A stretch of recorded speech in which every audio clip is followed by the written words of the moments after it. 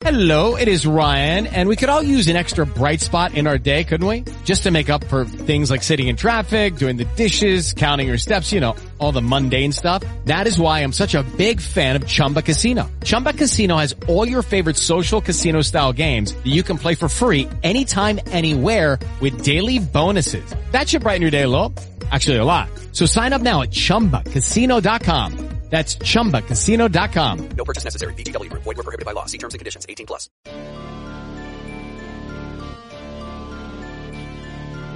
Are you searching for the best in online black radio?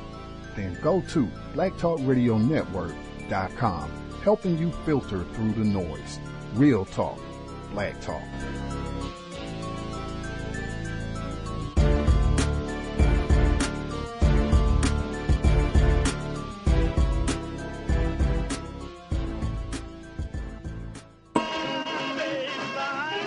When my mother was pregnant with me, a party of Klansmen on horseback surrounded our house in Omaha, Nebraska. They brandished guns and shouted for my father to come out. My mother went to the door where they could see her pregnant condition and told them that my father was in Milwaukee preaching. He's in Milwaukee preaching. Now, these hooded Klansmen said the good white Christians would not stand for his troublemaking and to get out of town.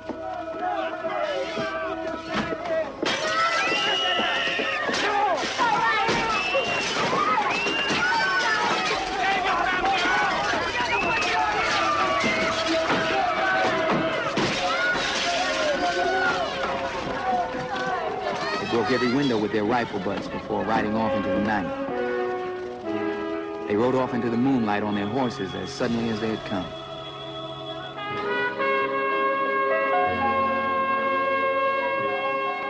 Then there was the case of Mrs. Reed, Mary Ruth Reed. She was about, I think, 7 or 8 months pregnant.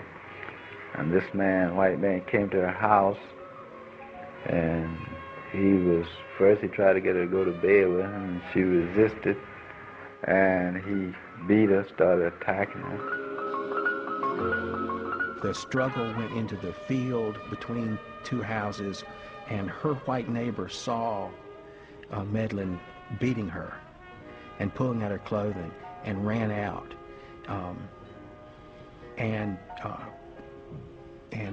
she and her children were fighting with him, and the white woman came out, and she saw what had happened, and he eventually left without having raped her, but he had tried. So what had happened was that during this time, some men in the community, this woman also had some brothers, had 3 or 4 brothers, and the men in our guard said that we should kill this man. Rob said, no. Let's let the law handle it. So, and Rob really believed in the law during those days. They brought this man, Louis Medlin, the white man, brought his wife and set him at his side. All during the time the trial was on it. His lawyer got up and said, Judge, Your Honor, this man is not guilty, that he was just drinking, having a little fun. Said, you see this woman sitting here at his side? This is the pure flower of life, God's greatest gift to man, this white woman. And do you think that he would leave this pure flower of life for that? And so, that was the end of the trial.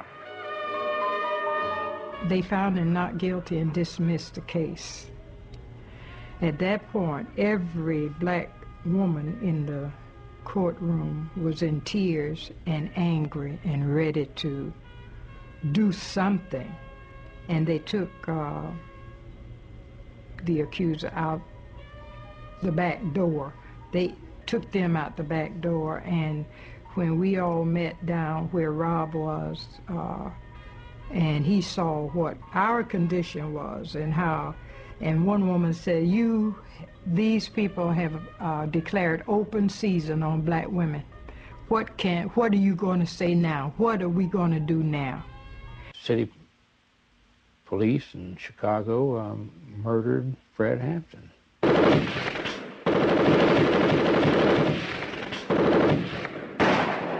It had happened apparently about 4 o'clock in the morning on December 4th. I didn't hear about it until 6 o'clock that night because I wasn't in town. And they popped this picture up on the screen.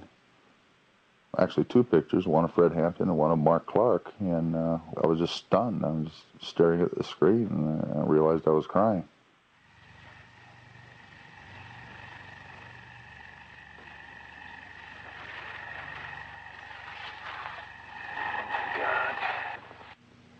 They shot that place up in ways you couldn't believe. His wife, pregnant, shot up in the bed there. She survived, as did the fetus, but Fred's body was riddled. The walls of the room riddled. I mean, you could count scores of bullet holes there. He never got out of the bed. He was murdered right there. 2:30 in the morning. They claim they're serving a search warrant. Don't we know anything about human rights? You don't serve a search warrant at 2:30 in the morning.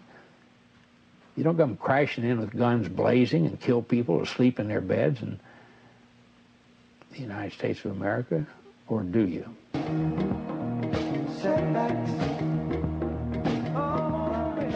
The government raided every Panther's house, especially the ones who they felt like could do the most damage as an orator. So they just burst in and put a gun to my mother's head. He said, "Don't move, you're under arrest." They treated him like less than human. My mother was pregnant with me while she was in prison. She was her own attorney, never been to law school. She was facing 300 and something odd years. One black woman pregnant beat the case. That just go to show you the strength of a black woman and the strength of the oppressed. And a month after she got out of prison, she gave birth to me. So I was cultivated in prison. My embryo was in prison.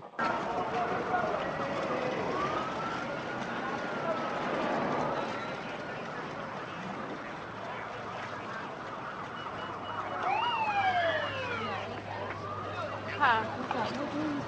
Did you see that girl walk down the street with the braids and she was pregnant? She see me in the street, don't say nothing. I wish she would have said something. I would have gave that bitch a brand new face with this body. She said something. She ain't even no competition. That's why I wouldn't even fight her again. She wasted my motherfucking time and breath. I could have been eating a sandwich right then and there. That girl fucked with the wrong person. She trying to set me up. She knows she's pregnant. She'll get me locked up. I went to jail one time. You don't want to be over no that. No, you don't want to be over no jail for no petty ass shit. Oh, you damn funny thief, yes.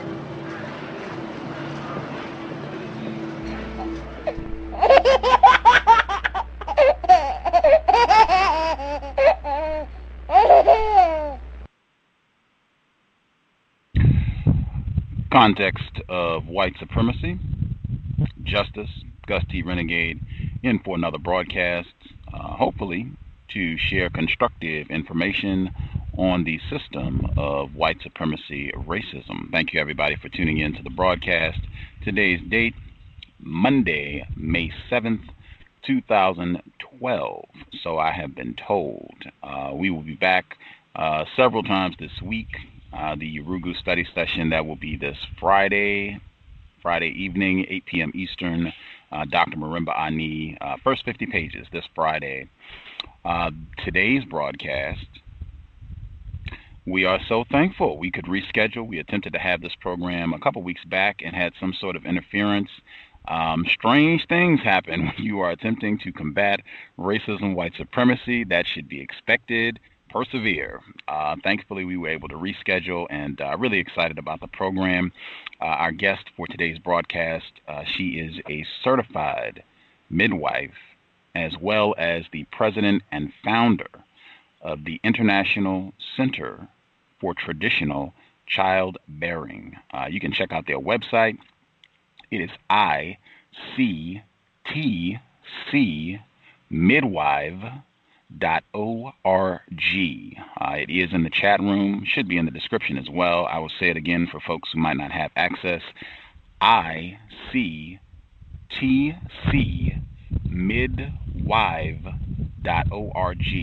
You can check out all of the great work that they're doing, resources, training, lots of fantastic information.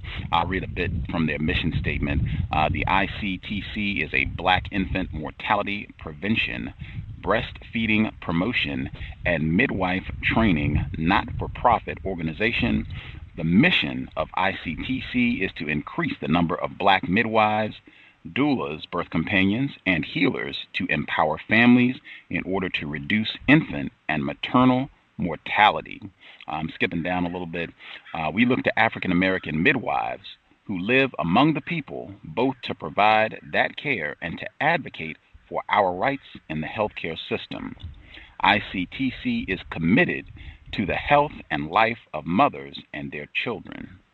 We are committed to challenging the many barriers to the health of Black women. When we as people know our history, our self-esteem is raised, and thereafter, healthcare and consciousness improve. In returning to the ancient art of midwifery, we are no longer succumbing to overwhelming systemic racism. We are taking our health into our own hands. Joining us live also in the Pacific Northwest, real pleasure to have her on the broadcast, Miss Shafia M. Monroe. Miss Monroe, are you with us? I'm with you. Thank you, Gus. Thank you. As I said, real pleasure to have you on the broadcast. For any of our folks, they might not have visited the website, just to give them a better idea of the work that you do and what ICTC is all about. If you could share some of that background, that would be outstanding. Thank you, Gus, again for giving myself for the organization, the International Center for Nutritional Childbearing, ACSI, a.k.a. blackmidwives.org, to explain why the work that we do is so essential, not just here but throughout the African diaspora. And so basically 30 years ago, that's when I became a midwife, I lived in Roxbury, Massachusetts. I won't give the year, but during that time I heard the word infant mortality. I had never heard that word and looked it up and found out that it meant the death of babies who die before age 1.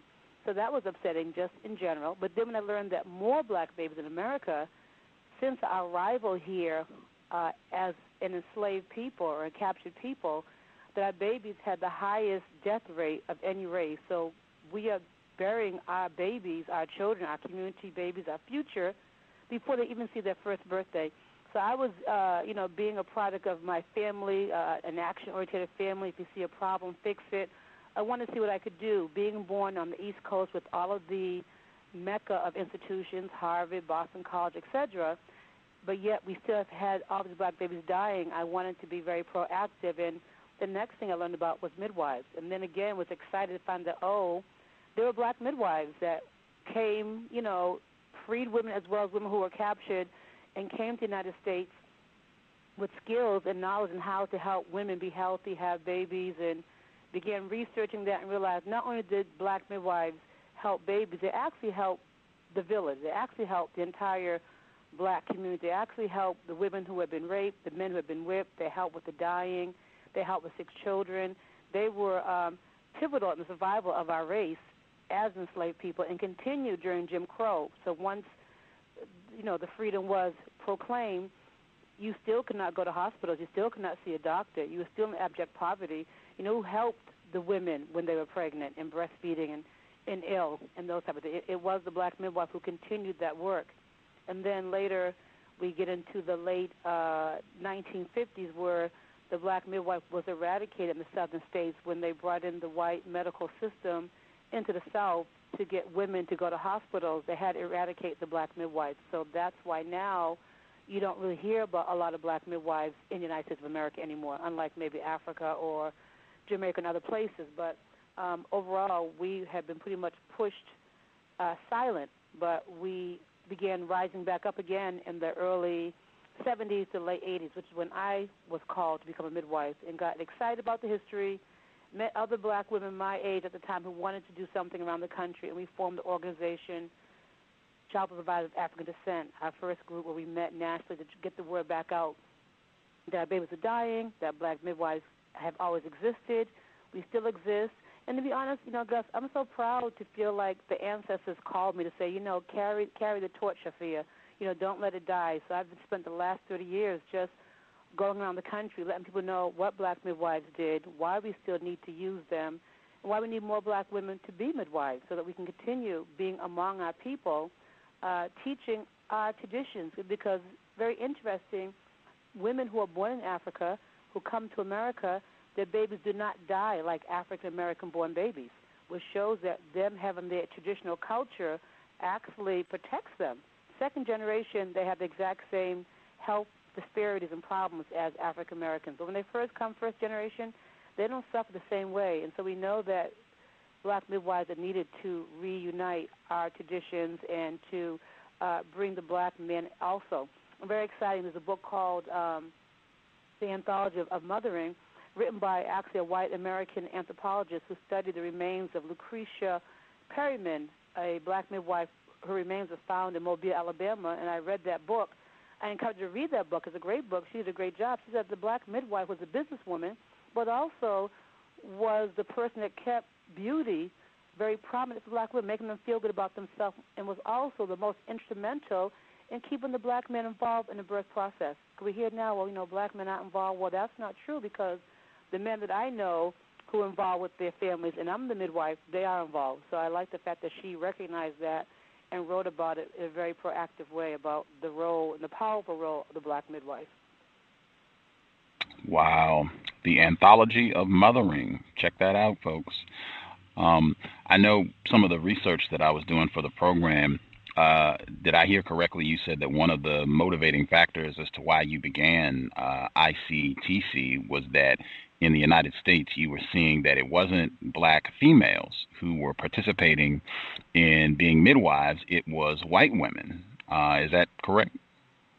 True. And actually my own story, when I did decide that I wanted to help and I wanted to be a midwife, another motivating factor that had me pushed to organize black women, I had a very challenging time finding mainstream during the early 80s and late 70s. Well, I'll say more early 80s, late 80s.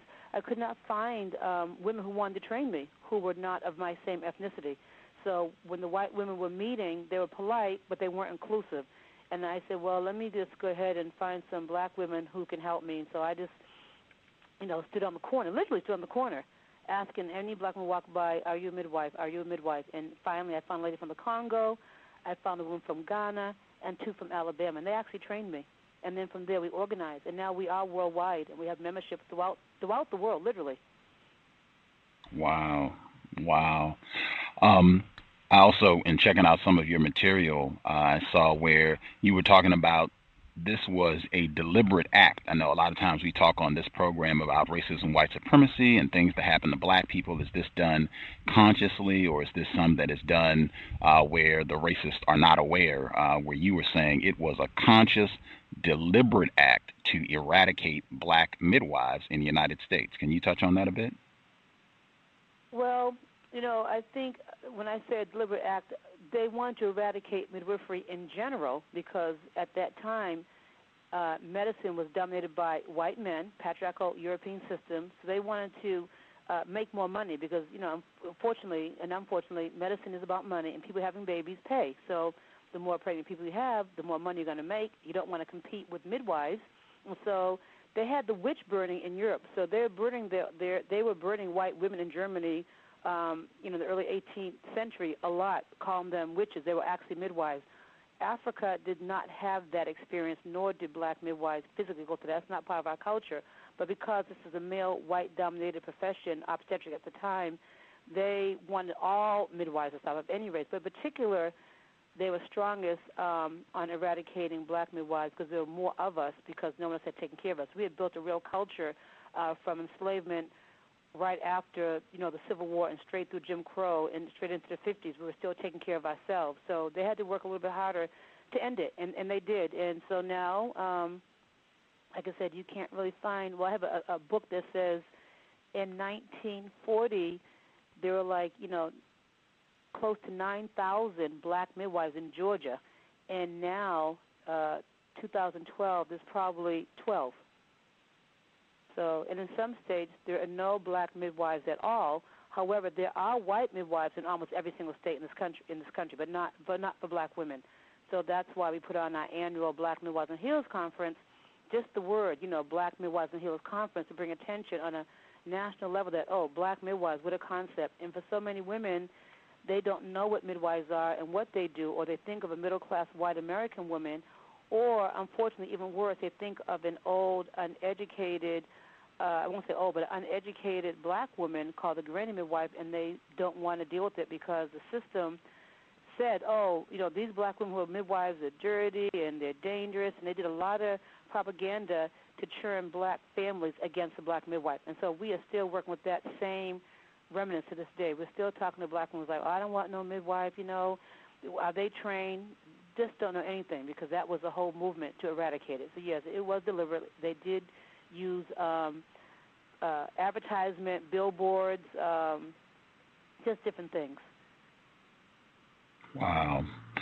Context of white supremacy. If you all have questions you'd like to ask, the number to dial is 760-569-7676,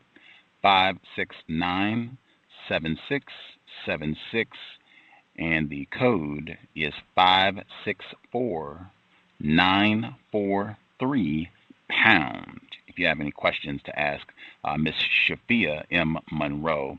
Can you talk about how increasing the number of black midwives, how that would have a direct impact on working against racism, white supremacy? Could you repeat that question for me, please? Yes, ma'am. How your organization and the effort to increase the number of black midwives, how that would have a direct impact on working against racism, white supremacy? Well, it would have an impact. For one, when you work with black midwives who have an African-centric approach and know the history of healing from black perspective and are proud of who they are, which is what our organization is about, they're going to empower the families in their communities. So things where we have, and I have to talk about it as uncomfortable, we have to talk about our sisters who are being pregnant and then they wind up without having their partner. That's really not an African tradition. Most Africans I see who are born in Africa tend to have the significant other there to take care of them. And they're also very much reverent when they're pregnant. So when I talk to women who are African-born, they're very excited about being pregnant. A baby is a blessing. It's their ancestors, all types of things, depending on their tribal belief. And the fathers are excited, and they see themselves having a role to take care of it. That, of course, was broke down with enslavement. So we have a higher rate of women parenting by themselves, which is a fulfillment of our not surviving, because you can't do it by yourself, which is one reason why we have a higher infant mortality rate, most postpartum depression, and less breastfeeding in our race. Even though we used to breastfeed, we're not doing it now. So by having more black midwives, what I'm speaking, they're also speaking in their community. And when you have people who are educated, in this same lifestyle and knowledge and leadership, then we love our communities, and we take the extra time to go talk to the young men, the young women, the older men, the older women that, we are in a crisis that can be eliminated by us becoming more healthy and looking at our options, even how we eat. We don't have to eat McDonald's.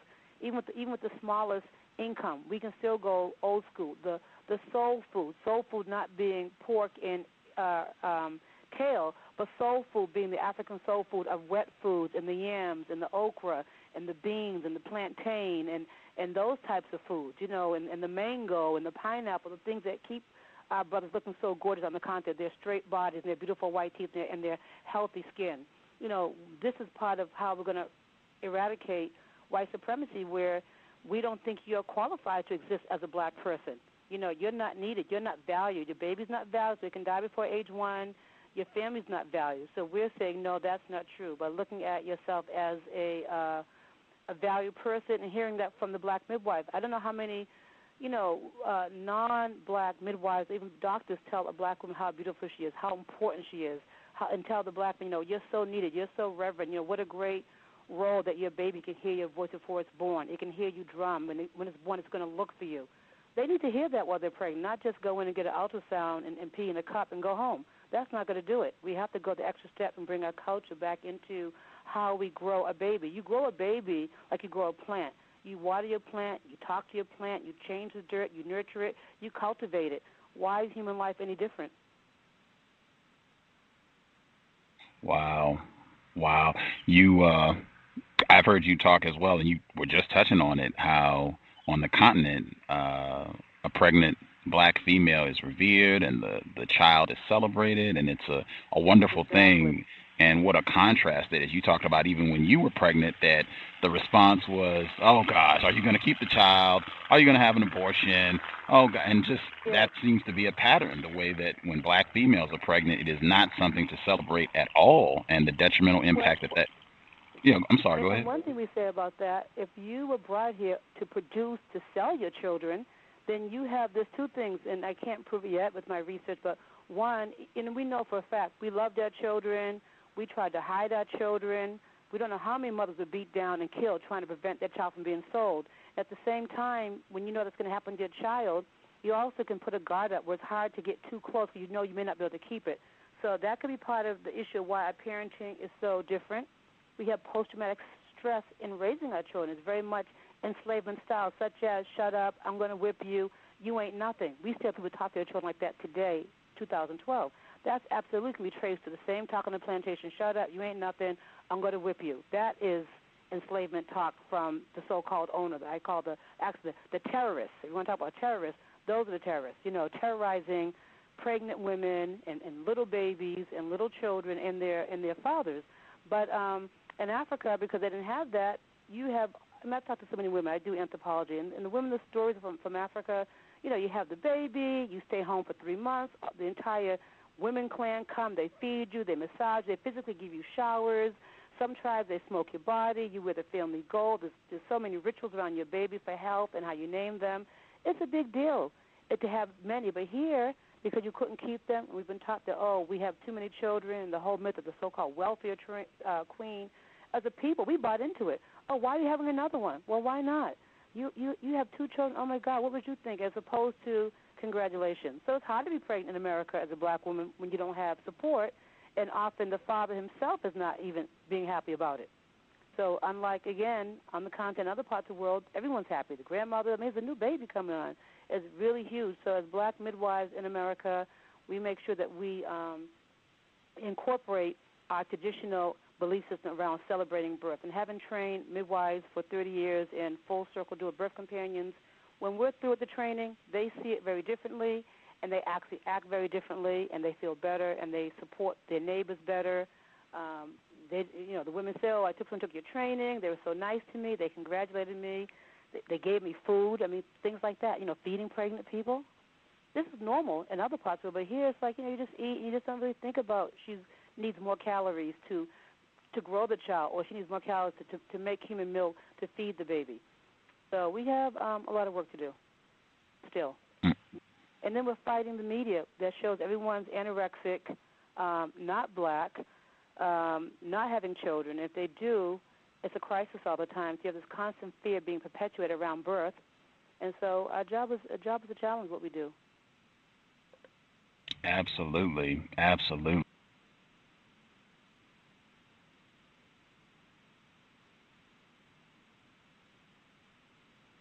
Some of the things that, I think having, again, the conference this year is called Returning Power to Birth, Reclaiming Our Culture. And we, with our membership around the country, we have our state reps, and we kind of, but what was most important, we felt that if women, another thing about the black midwife that's different, so the English word for midwife means with woman.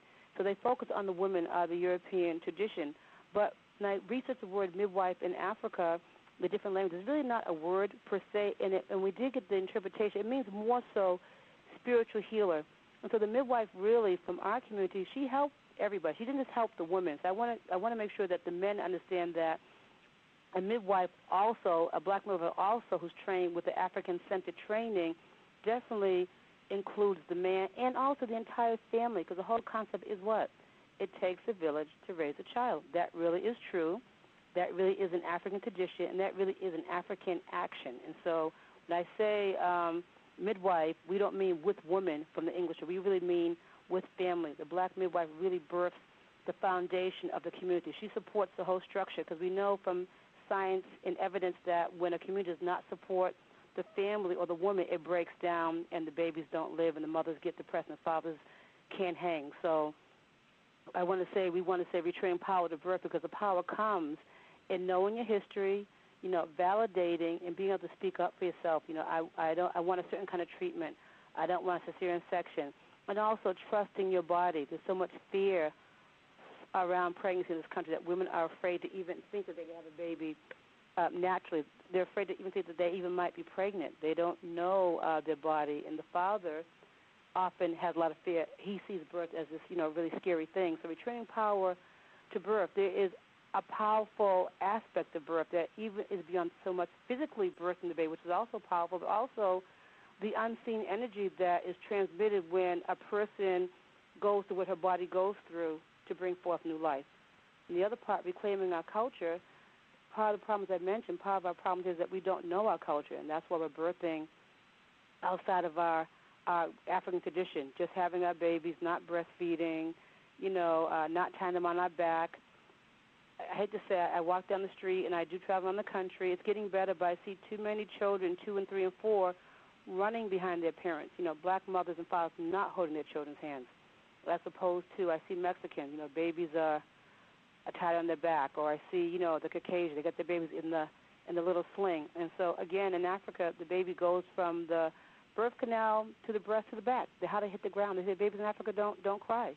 That their cognitive skills are superior to almost any baby because there's so much touch and love by the mother and the other women and the other men and the drumming and the music that they develop very nicely. And so we want to reclaim our culture around birth, getting rid of the fear of birth, believing that we can have babies, always have, believe that we're capable as a black race to take care of ourselves and to do for self. And that's what ICTC is about. We need to have black midwives who can go into their community, who know their people, aren't afraid of their people, and approach them and give them what a lot of us don't know, choices, information, evidence-based, fact, be a listening ear, and all that. If we're going to see our babies stop being buried before age 1, we want to see the reduced incarceration of our young men and our young women. We want to see less domestic violence, our children learning well in school, all that the black midwife does, not just the birth. They are a continuum of that baby's development because, again, as you read, who lives among the people, because black midwives live among the people. So when I help a family, I'm not traveling 10 miles as much, unless you live in a rural area. It's different, of course, you live in the South. People are much further away. But even then, as I talked to a couple of men from the South who years ago, I said, so you was born at home? I said, yep.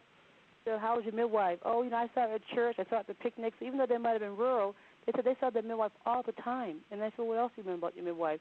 So my midwife knew when I was sick. Even as an adult, she knew when I was sick. I said, well, how does she know? He said, well, how do you think she knew? She was my midwife. I said, okay, I got that. So there's just a whole connection about being the midwife in your community, being a community midwife. You know the people and you love the people, and love heals. It's not just a job. You care about the people. You're on a mission. You have a calling. It's a spiritual calling. And so many of the midwives, if you look at the literature and research some of the literature of the grand midwives or the granny midwives, we call them the grand midwives, so many said, I was called. That's where they use, I was called by God, or I had a dream, or, I kept being left with women having their babies. I just was told I should do this work. My midwife from Ghana, who helped me have my children, I have 7 children, I asked her, what made you be a midwife? She said, well, when I was, at home in Ghana, in Accra, whenever this lady came to the village, people would run to her and throw cloth at her and put the babies in her arms. And she asked her mother at a young age, like 9, who is that lady? And she told her, she's the one who helps the babies come. And she said then at 9, I want to be like her. And so she became a midwife, and she helped me have my babies and helped teach me. So there's a legacy, there's a tradition, and midwives, black midwives, they emulate something special. I mean, it's special to have life come into the world. You're not a regular person. It's not a regular job. In fact, I don't think it is a job, really. So that's my thing about black midwives. Wow. Context of white supremacy. Again, the address if you want to get more information, blackmidwives.org, or you can do ictcmidwives.org. Either or. Great information. Yeah, or just Google black midwives and we'll probably come up. There you go. That's also an easy way. What's some of the information or suggestions you would give to black fathers, like essential things that black fathers, attempted fathers, should be doing to nourish both their partner and the coming child? Well, I'm glad you asked that question, Gus. Thank you. I have sons. My sons are young adults. You know, they have children. Some are married, some were married, etc. And I work with, of course, many, many families over the years. And so one observation I have been looking at, again, going back to the family structure and African traditions and even Southern traditions, families were involved often when you chose a partner. You know, you had to go to someone's house. You had to ask permission to marry someone's daughter, to court someone's daughter. You sat on the porch, you know, and I'm not going to say right or wrong, but we had a lot of movements in our country around, you know, free love and, you know, do what you want, and even, you know, young girls leaving the home early using the American system called welfare. They could actually move out of the house and get their own place at 17 and 16 because they had a baby. And so, to be honest, I think we need to relook at that, because what I'm finding for the young men, as I tell the young men that I know, if you're going to lay with someone, you have to know that if they have your child and that you die, that they're someone that you would want to raise your child. When I talk to a lot of men, they say, I wouldn't want her to have my baby, but yet she's pregnant by you. As I ask the young men and the young women out there, before you even get in a relationship, ask yourself, do I want to have a child with this person? That's the risk, whether you use a condom or not, birth control or not. This is about procreation. It's about love and expression that produces love, which is the child as a rule. Not always, but that was the rule. People got together, they loved each other, they want to replicate themselves, they had babies. So we're not there. And so, because I'm asking these young men, well, you know, she's pregnant, well, I don't like her. And not just that, I ask the women too. They say, well, I'm having pregnant, but I don't want to talk to him anymore. I don't need him. And I say, well, you know, the baby has rights too. The baby has a right to both his parents. And I tell the young men and the young women, or the older men, the old women, if you don't like each other and you say you love the unborn, your child, you have to respect each other. You have to help each other out. You have to find a way to learn how to communicate at the minimum for the child's sake, not arguing in front of the child, not putting each other down in front of the child, you know, keeping your biases about the person who is related to the child to yourself, you know, and don't speak. I hear so many people have the children feeling so upset that either parent's no good or you're trifling. The child should not have to hear those type of things. That's cruel and unusual punishment for a child, because the child loves both. You know, it loves both, and you have to poison its mind to make a choice, and that's not fair. So you made a decision, unless you were raped, you made a decision to be with that person, deal with it, and keep your feelings about what they're doing and not doing with an adult and not in front of the child. Fathers have an obligation to make sure that mothers can produce breast milk, which means that they have to make sure that mother eats. If she's not speaking to you, leave groceries on her steps. Slide a check in the door. Give it to a friend if it's that bad. But it is the obligation of the father to make sure the mother can produce milk to feed her child, because you can't make breast milk without food. And if you want your child to drink formula as a father or as a mother or even as a grandparent, that's pretty frightening, because the formula is genetically engineered. And this is kind of hard. So I tell people, you know, would I give my child gasoline? I don't know what's in gasoline, and as Dick Gregory said, if you can't pronounce it, you shouldn't be eating it. And if you read the amount of chemicals in the formula, I'd be afraid to give it to my child. Unless you have a medical reason that you cannot breastfeed. It's very, very serious about our community, the black community, taking breastfeeding as a God-given right, as a political right. We want to talk about white supremacy or racism. We can control something. We can control what goes in our baby's mouth. No, we can't blame them for that. You have breasts. No one can stop them from feeding your baby with them. That's the choice that you're making, and you need to make it to do that and not give chemicals, which is formula that you didn't make, that's made by manufacturers, probably not people from your race who really don't care about any baby. It's about money. Give it to your child. They're more prone for obesity, asthma. They're constipated. They're sick. It's just bad. You know, it's really, really bad. When your milk is perfect, it's always sterile, it's always warm, it's always clean. It makes your child stronger, less infection. It also makes you have to hold your child. If you are under stress as a people because of systemic racism, you're stressed out, you just can't even deal. Actually, by breastfeeding, it releases hormones that can help you to relax better, but it makes you stop and bond and hold your child. And again, looking at African tradition, they stop, they breastfeed, they walk, they breastfeed, their child's on their back. And that's why the child is so happy and doing well, because the mother's always holding it. And who doesn't want to be held? That's why we got pregnant. Somebody wanted to be held. So obviously, if an adult likes it, of course the child's going to like it. So for fathers, please do not deny yourself of your power in your child's life. Your baby can actually hear your voice when he's in the womb. They recognize the voice. They did studies on that. When the baby's born, he looks first for the mother's voice, second for the father's voice, third for any female in the room. So they know your hands, sing to your baby, talk down to the uterus and say, hey, I'm here, I'm your dad. Rub the mother's stomach, and you'll feel the baby will recognize your hand and kick, and you can kind of play with them and wake them up. You can rub them to sleep. I mean, they're alive, and they hear and they feel. So you have a lot of influence over your baby. And find a black midwife. And even if your partner, even if your woman doesn't want to go to a midwife, you still going to talk to a midwife and say, hey, I'm having a baby. Would you talk to me and give me some ideas of what I can do to be supportive? What can I expect? Get engaged. Get books. Watch videos. Ask questions. Take responsibility. Make it happen. Protect your child. And you can't protect the baby if you're not protecting your woman. Wow. Outstanding information. I'll give out the phone number again. Folks have questions, 760-569-7676, and the code is 564-943#. If you dial that line, press star 6 if you have a question. If you're on the talk show line, star 8. Did you have a comment, Ms. Monroe?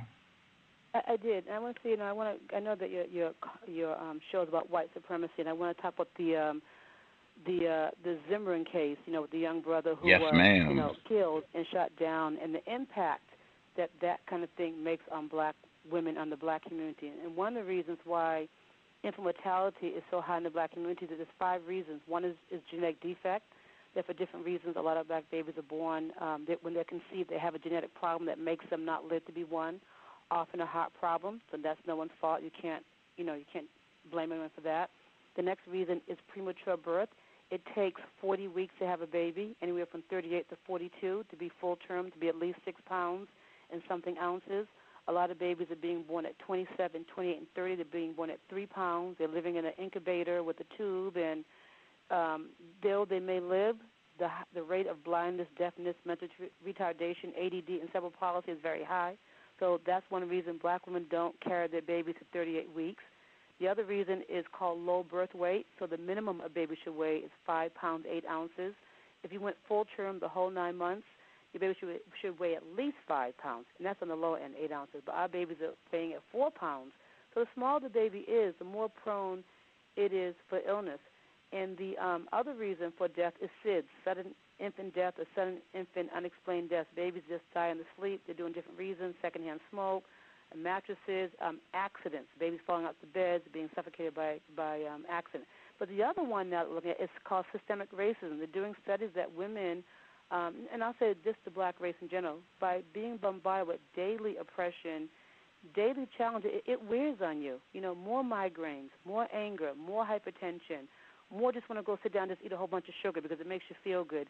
So as a result of it, women have a lot of stress, and so they're not carrying their babies full term. So, again, being a mother, being a black midwife, having helped so many young men and women come into the world and knowing their families, it's a tragedy, across the country. I try to tell my white peers and others that when I hear a shooting anywhere in the country, I just shut down because that was my son, whether I knew him or not, because that's the African way. And also, not only that, it could have been my son. And so, as Mr. Farrakhan said, you can't run from it. You can move to the suburbs, you can move downtown, but look at this young man. He was in a gated area near his family's house, and he still got killed because that's the racism. So that racism really impacts black women who are pregnant. And they did a study after 9/11 when all the people started hating Middle Eastern people because of 9/11. They saw the same type of infant mortality rate increase for Arab women. The same thing happened for women who were Jewish in concentration camp. When you're living every day with hate and oppression and negativity, you cannot grow a baby. So that's what black midwives also talk about. And we look at policy, President Obama, the governors of our state, Medicaid, and anything else saying, you know what, the systemic racism is killing our babies, and it needs to stop.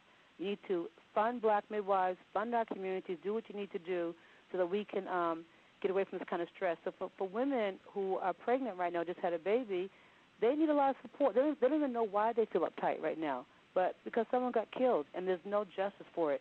So we're all carrying the anger, but if you're pregnant, on top of that, it just makes it more of a risk, a health risk for your baby. So those are things that we talk about and look at and try to advocate and write letters about and educate that this is systemic racism. It always happens. It happens all the time, and we feel the same way each time. This is more of a public issue, but we all know in our neighborhoods there's always at least, unfortunately mine, I'm in a predominantly white state, Oregon, but still we had like 8 shootings in 5 months. That's a lot. That's a lot of young people shooting at each other. So that means you're uptight, not so much that you might get shot. That's one part. But you're upset because those are your people hurting each other. And that's sad and depressing. And a lot of times, again, we can't express it. And unlike we have white American children who commit suicides in schools and kill the whole school, there's counseling all day long in their school. When we have an assassination or a death of one of our youth, there's no counseling. The schools don't shut down. It's like business as usual. Just like you saw someone raped and stripped and hung and lynched, there was no counseling. You just had to get back to the field. So it's that same negative expression that we're not people, that we don't feel pain, that nothing bothers us. Well, it does bother us, and it comes out in the form of hypertension, overeating, drug abuse, violence, and our babies dying before age 1. And so ICT is all about social justice, birth justice, human rights, and black people having the right to exist quality-wise here. Phenomenal information. International Center for Traditional Childbearing, president and founder, Miss Shafia Monroe. I will hit the phone line, see if we have folks who have any questions. First up, our caller in Brooklyn. Do you have a question for Miss Monroe? Good evening, Gus, and the guests and the callers. Thank you. Good evening. Thanks for the constructive information. Welcome. Great. I just wanted to ask a question about something that you said earlier, which I felt was just kind of tease out a little something of what you see it. You said you were talking about doctors. I think more earlier in the 20th century. I guess it would probably be now still true a little bit. You're saying white, male dominant, like the profession being white, male dominant. And it seems to me like, women do something that men can't do, which is give birth. And then like men, there would be something that men would have to do on the other side of that dynamic that women couldn't do. And I guess, it's natural that the men would protect the women or, kind of nurture them while they were in that, vulnerable state. And so it just seems to me like white and male dominant is kind of a redundant, like that white, like whatever white culture is male dominant, because that's like the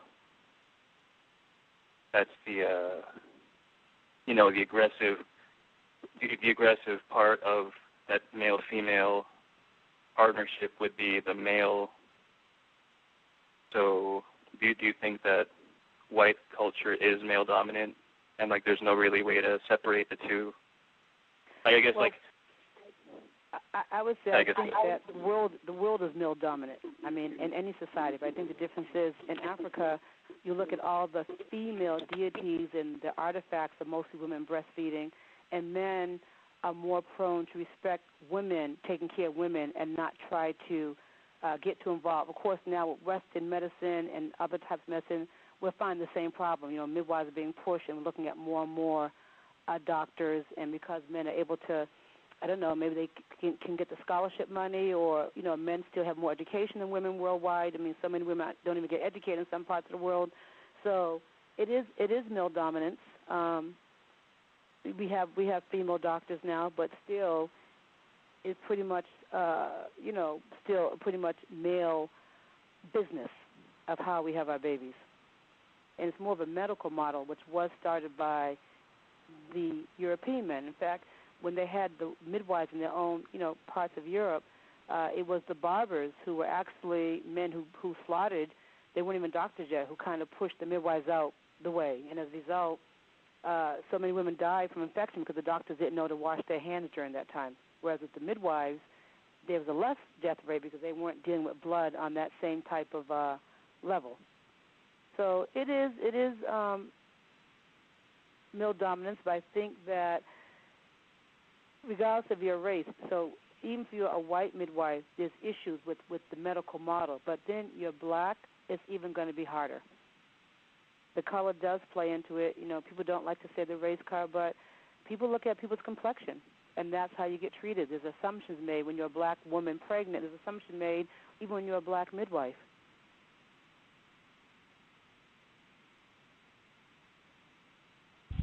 Does that answer your question a little bit?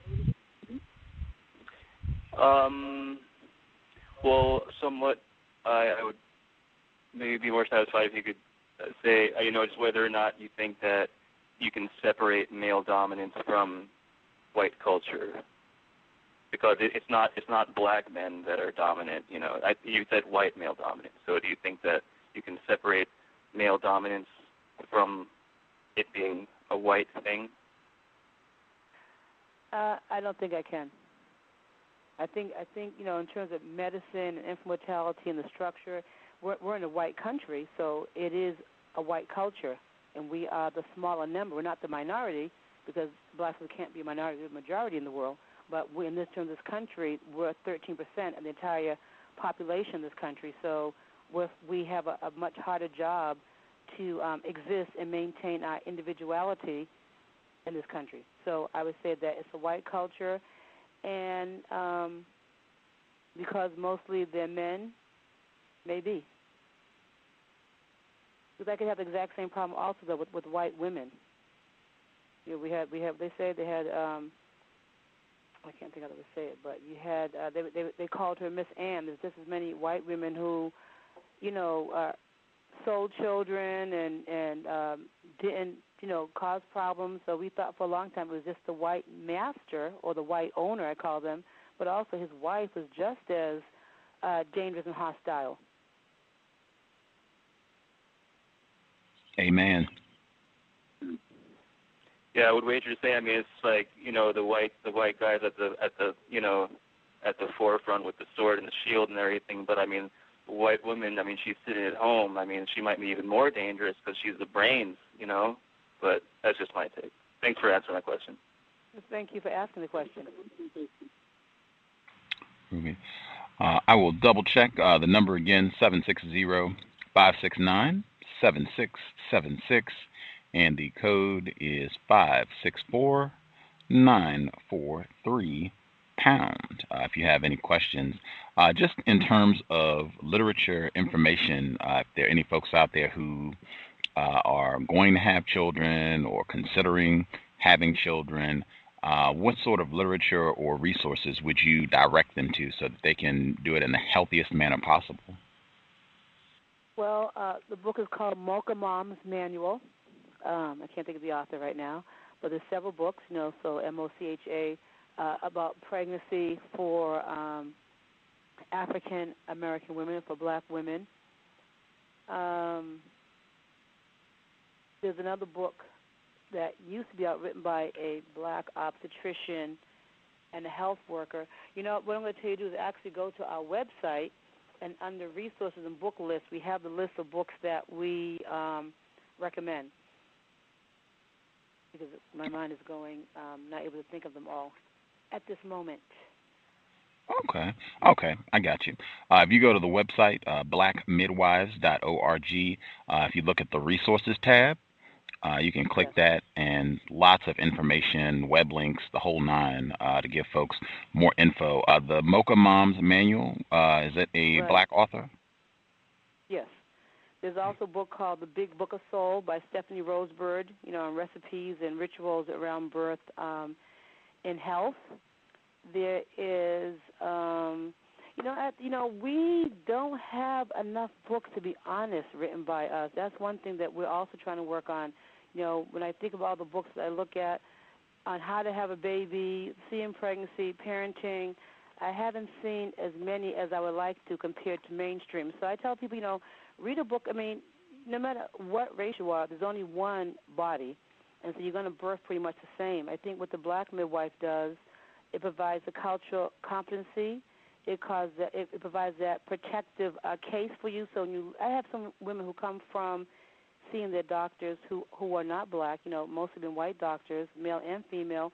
When women come to the office, I just felt like they didn't respect me. They called me fat, or they thought I was on drugs. I've never used drugs. There's a lot of assumptions. So just sometimes, and not all, some black women, they love their doctor. They have very positive experiences. They love their white midwives. So I don't want to make like it's all one way, but just we just got through doing a study in Oregon. We surveyed 245 women who identified as black, so black Hispanic, black Asian, black African American. We used all those terms, and we had questions.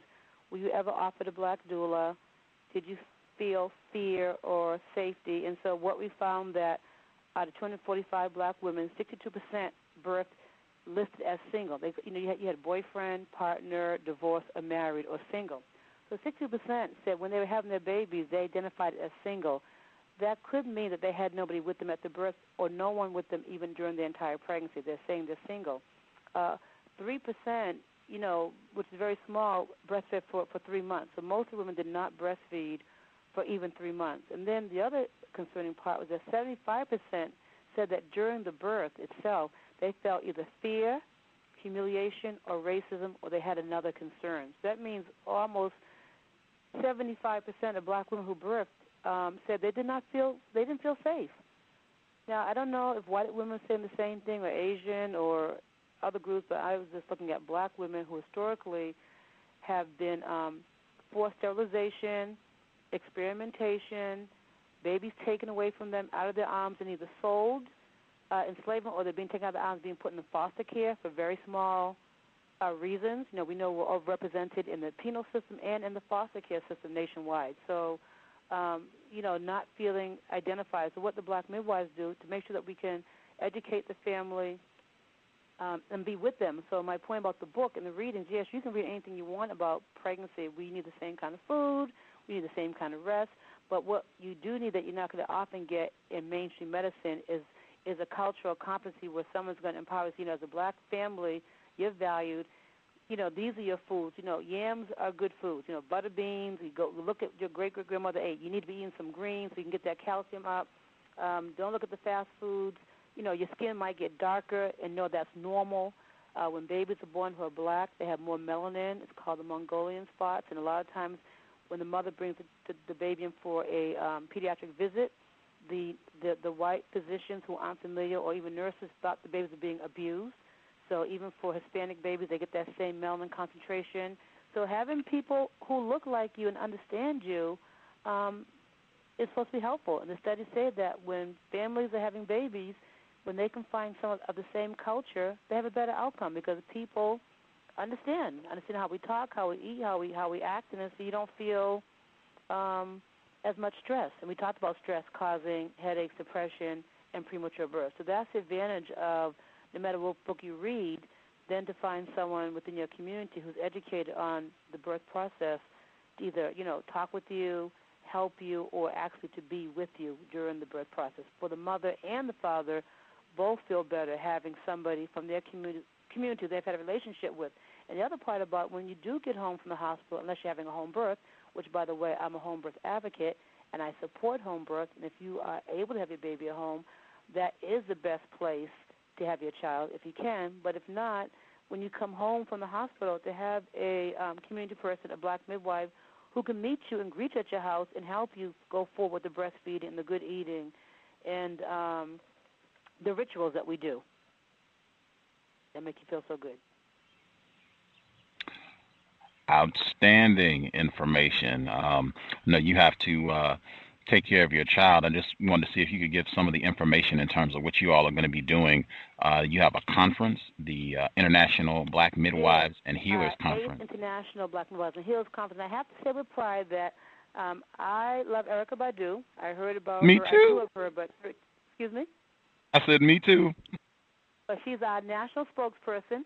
You know, I've been wanting to talk with Erykah Badu for years because I was standing in line 14 years ago in Dallas, Texas. Someone said, Erykah Badu just had her baby at home. So here I am, a black midwife, saying, oh, my God, I have a black celebrity who birthed at home. I must get in contact with her. So for 13 years, I, wrote a few letters, didn't try it that hard, but kind of tried. But then 2010, I told our membership, see, so much for having a powerful membership, I said, I really want Erykah Badu to be our keynote speaker for our 7th annual Black Midwives and Healers Conference. And one of our members' best friends was Erykah Badu's best friend. So we sent her a packet, and the best friend gave it to Erykah Badu, and her agent or her people called us like a few days later, and she came to our conference, and it was packed and wonderful and exciting. And then we invited to be our ICTC national spokesperson because Erykah Badu has had all 3 babies at home. She breastfed them all for 2 years. She had them natural. She's vegan. She's gorgeous. She's homeschooled. Everything that we expound on as a black midwives organization, she replicated. So we were very excited that she agreed to be a national spokesperson. So we have invited her again to come to the 8th International Black Midwives and Healers Conference. This is an amazing event, you all. I can't even put it into words. You have to be there. Midwives come from all over the world. They've come from Colombia, of course, the United States of America. They come from Haiti. They come from Puerto Rico. They come from Trinidad. We're getting calls from all over, not just black midwives. We're getting calls from Bulgaria. Bulgaria is a white country. They are on our website watching the work, and they love the leadership and what we're doing. They're asking for our help, and of course, we'll help them, to do what they need to do to get their own women healthy and to get midwifery in their country where it should be. So when you come to the conference, it's 3 days of beautiful women and beautiful men. Women and men come. Children come. We have workshops. We have the altar. We open up with drumming. We have evidence-based information, so we are scientific. Everything we talk about, we can prove. There's been research on it. I'm saying to you today on the air the same things I read about from Harvard's Public Health Department. So this is not made up. This is what they say. Stress, systemic racism, causes babies to come early. And here's examples. Like I said, what the Jewish women went through with the Holocaust, what the Middle Eastern women went through, particularly Arab women went through, feeling hate during the 9/11, and what black women have been doing historically. We've been feeling that all from the very beginning. So we know what it's like to not be valued when we come into a room or you're being followed at a store or your doctor look at you kind of weird when you walk in or look at your children. It does something to you. And so we need a lot of healing, and this conference is about, healing ourselves. And you mentioned, Gus, again, I go back to white supremacy. You can think you're as good as you are, white, black, whatever, but for black people, we need to own our power and our beauty and our supreme being, and in doing that, because once we do that, we're going to be able to combat systemic racism. But you have to first feel value in yourself and know that you're worth it, and organize ourselves and how we can make a difference if we're going to stay in this country. And these things are rippling into parts of Africa, by the way, too. So that's why we're international. We're seeing parts of Africa beginning to lose their midwives because mainstreams come in saying that, oh, you midwives are too backwards, too much tradition, and we need to, bring in the Western model of care. And so we also want to protect the traditions of Africa. We're talking to the African midwives, don't give up the culture, don't do what we're having to do, going back to find our tradition, try to hold on. So they'll come also to the conference, and it's just an amazing conference. Like I said, you have to be there. Something you can't put into words, you have to experience it. It's like birth. You can't really say how it felt. You kind of can say it, but you don't know what it feels like to have it. And even as a parent, people say, oh, I had no idea the kind of love. Yeah, I never knew I could love like this. I had a baby. So you can talk about it, how you're going to feel about it, but when you hold your baby, you know now what I'm talking about as a mother.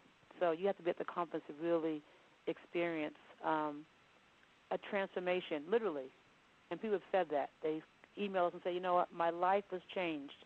If I didn't come to this conference, I don't think I could have hung on one more moment for whatever they were going through. I had no idea, but they emailed later, thank God for the conference. Please don't ever stop. And so I want to put out there for anyone out there, we do need support as a nonprofit organization that is cutting edge, that's doing, our work is not alternative, it's traditional, it's ancient, but it's forgotten. That makes it alternative. If you don't remember black midwives in the South, if you don't remember your mother breastfeeding you, if you don't remember having your baby at home using herbs and things like that, then to you it's called alternative, but it really is traditional. And we say International Center for Traditional Childbearing because traditional means information given by word of mouth. So even though we use books and we write and we do research, we do qualitative analysis, our folks have PhDs, certified nurse midwives, some MD, highly brilliant people, but still the first way of learning is by communication and by showing. So we use the apprenticeship model. We use stories and expressions so that we can learn that way. So that's the piece that's in there. And so back to white supremacy, we need to elevate ourselves and maintain it. And so what we can do right away is that we can make decisions on how we're going to live our lives. We can say that my baby is going to live to be one, and until God takes it from the earth at 80 years old or 100 like my grandma, I am going to breastfeed my baby. I am going to stay with my wife or my girlfriend, whoever I got pregnant. If we don't get along, if it doesn't work out, I'm still going to respect her and help her, make sure that my child's safe and be involved in my child's life and be there so that I can make this spiritual citizen, this universal citizen, reach its potential and not have a child that being handcuffed, like some girls handcuffed at 7, having a tantrum. Second case I've heard about this, of our kids being, dragged into detention at 8 years old or being taken away of foster care or not achieving academically because we as a people are not doing our job. And I have to first start with us first. That's why I started the organization. I can't blame the system. I got to first do my part. I can be a black midwife. I can outreach to I can have a black midwives conference. I can have a black organization. I can have a website. I have power. I can't say I can't. I can. I have, and I've achieved, and it's amazing, and it's growing. And so that's what I want to put out there. If you have an idea about how you can make your community better, you don't need permission from anyone. No one says, Shafia, do this. I was groomed through my family and through my own spiritual calling to be a leader, to make a difference for the betterment of my community. And so I encourage everybody out there, whether you can be a midwife or not, everybody has their healing, which is why we call our conference Black Midwives and Healer. And a healer is anyone who makes things better, whether you make people laugh, whether you grow plants, if you can make the cat meow, if you can make your grandmother feel better. We all have always been healers. This is a God-given gift that every human being has. We just don't tap into it. It doesn't mean you're a doctor. It means that you can make something better in your environment. And so that's what we need to be doing so we can bring ourselves back to where we need to be. And our kids are not shooting each other and killing each other, and our women not being pregnant by themselves, 62% out of 245 people. That don't make no sense. Man, outstanding information. I'm so glad we were able to reschedule and get you on the program. I feel like we would have really missed out on a treat and just phenomenal information. The website, again, it's blackmidwives.org. The conference, I even want to go to the conference. I don't even have children. Remember now, you are a father. You remember Baba is a term in Africa. Everyone's a father in Africa. And that's why they work so well. Everyone's a dad. When you have a child, and everyone's a mama. That's what they use. The Swahili, Baba, Mama, everybody. Wow. So you are a father. I'm putting it on my calendar, October 19th through the 21st, International Black Midwives and Healers Conference, Returning Power to Birth, Reclaiming Our Culture in Miami, Florida. How about that? Everything been going on with George Zimmerman and everything. October 19th through the 21st. You all should be attending. Erykah Badu. I love Erykah Badu. You all should attend. Go to the conference. It's blackmidwives.org. Visit the website and support their efforts. Thank you so much for sharing some of your Monday evening with us. We definitely want to have you back on the program. Maybe we can get you on closer to the conference to help promote and get the word out so more people will go. And really quick, too, guys, just for people out there, whether they come to the conference or not, if you go to our website, you can become a member. That means that you support. It's only $35. You'll get a newsletter called the Black Midwives and Healers. The Black Midwives and Healers Review. Comes out twice a year. But more importantly, is your contribution. There's a donate button. You can just give money because, again, as a nonprofit, we're not rolling like we wish we were. We're rolling with energy and love, but in terms of economics, it takes a village, and we need to sustain our black institutions. We really do, because when they're gone, we say, oh, what happened? What happened? We didn't take care of it. So we need to, whether it's the black colleges, whatever NAACP, all the things out there, ICTC, support black institutions. Support them so that we can keep the work going for the next generation. We should not become, obsolete. We should only be getting better because the need is getting better. We're in a depression. People are hungrier. There's less food. We need to be breastfeeding. You know, people are walking more. They can't afford gas. It's almost $5 in Portland. We need to sustain our institutions so we can find ways to manage what we're going through right now. So we ask for your support. That's what I'm saying. Support ICT. Support the effort of increasing more black midwives. Support the effort of finding ways for our babies to live, not only to be one, but not to be shot in the street by their own brother because they have no sense of love, because their parents were so busy, unfortunately, being stressed out that maybe there was a void in their family, that they had to resort to other tactics. So we need to step in like we used to do. I could not agree more. Now, see, I hate it when this happens. People wait till the last minute. Now, I said we had an hour left. If we can do it in like 90 seconds, do you think we could get 2 quick questions in 90 seconds? Sure. Okay. You all got to be really quick because she has to go and she has a mom. She has mothering responsibilities. First person, 3839. You got to do it really quick. Do you have a question? Last 4 digits, 3839. Yes. Hello, can I be heard? Yes. Yes, sir. How are you? Hi, good evening. Okay, I'm going to try to be quick because I had a few questions, but I was going to ask, when we go to your website, and because I saw that there's a list of, I guess, doulas that's in the area, what type of information would they provide? And the reason why I'm asking this is because me and my partner, we've been together roughly about 3 years, and we're thinking about having a child, but she has a child already, and she's not open to the idea of having like a natural childbirth. So how would that person present their information to somebody who's, I guess, already been through the regular institution of going through a hospital, and like what type of information would they present to, I guess, not say persuade. I understand. That's a good question because we have that a lot. Women say, I already had a baby. There's no way do I want natural or whatever the case may be. So then we have to respect people's choices and try to give them what their options are. You know, if you're going to have an epidural, are you aware of the side effects that it has, and there's more research on the baby? You know, are you aware that maybe you can get the epidural at 7 centimeters and not at 4 centimeters? You know, maybe you can walk around first and try this. Give them different options, help them do a birth plan, help them decide, well, how do you really want to have a baby? Because a lot of times they want to ask that.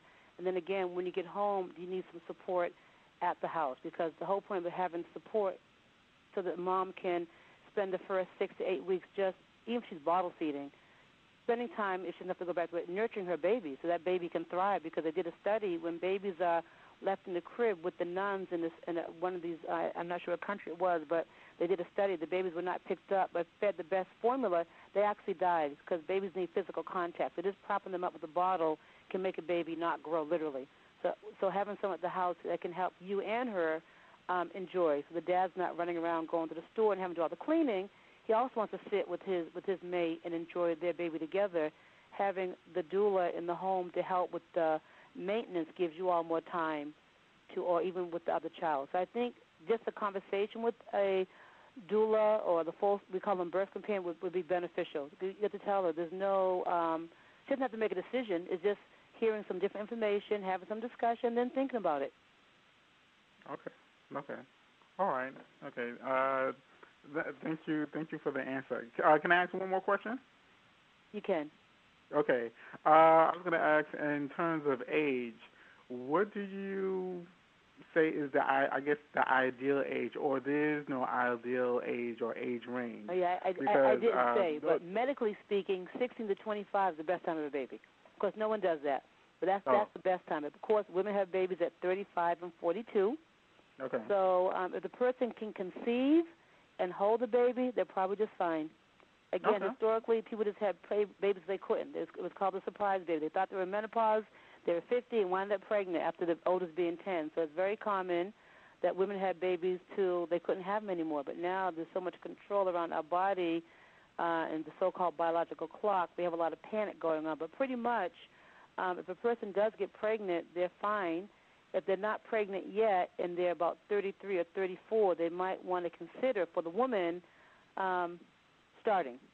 Because sometimes it doesn't happen right away. It takes a couple of tries for Right. some women, not all, but for many. Okay. All right.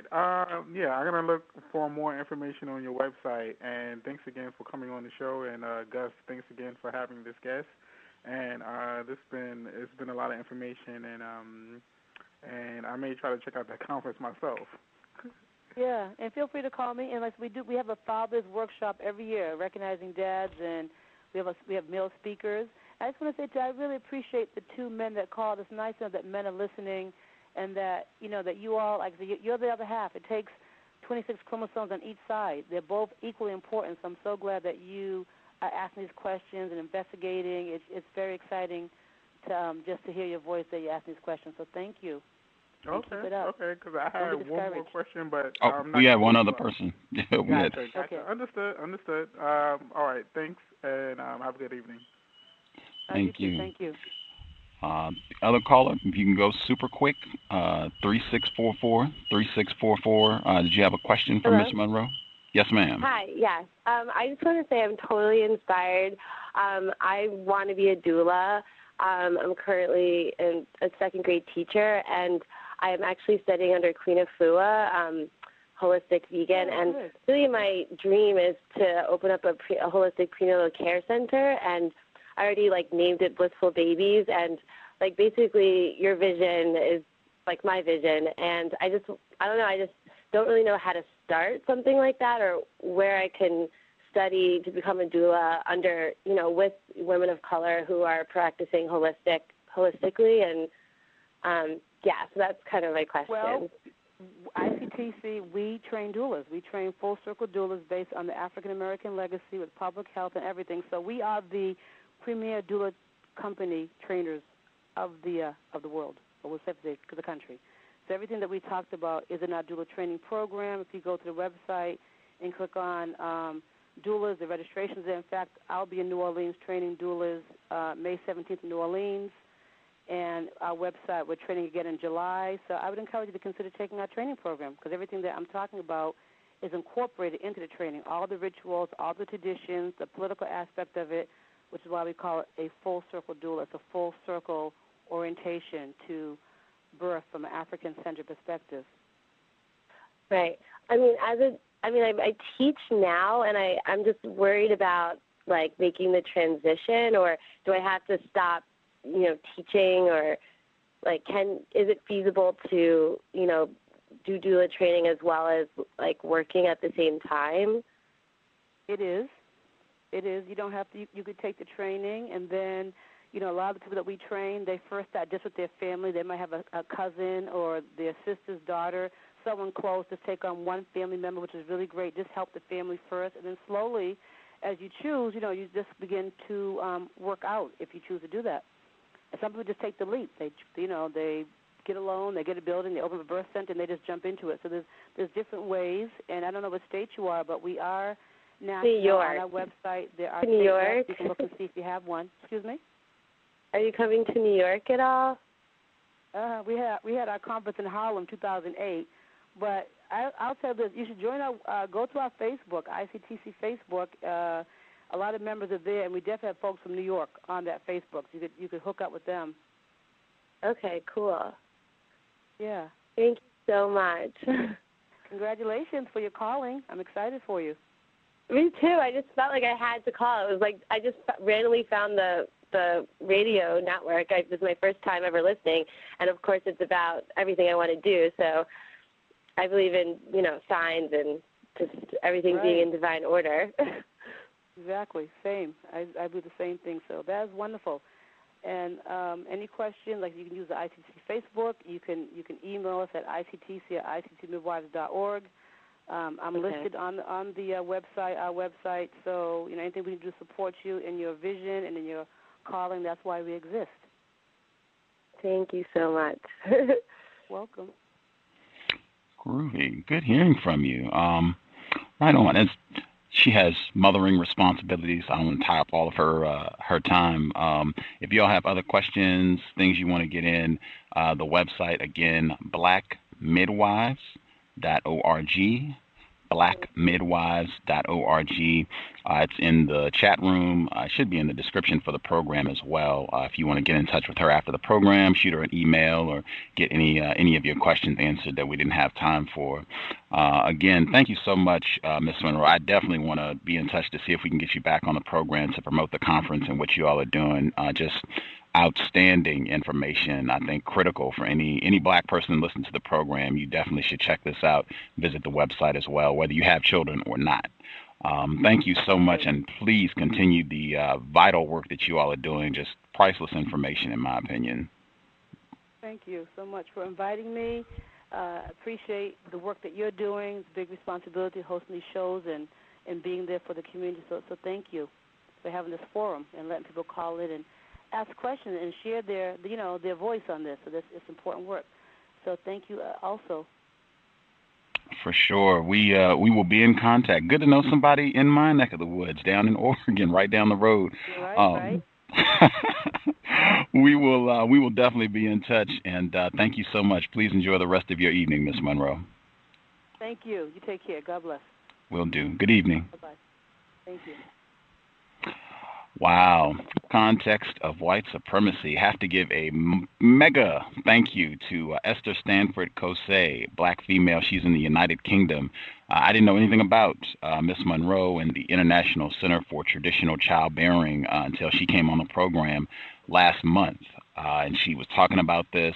She's also a birth companion. That's how it came up in the first place. But Miss Stanford Kosei, she was talking about white supremacy, of course, and she was saying that a lot of that damage begins before you've even, hit the ground running.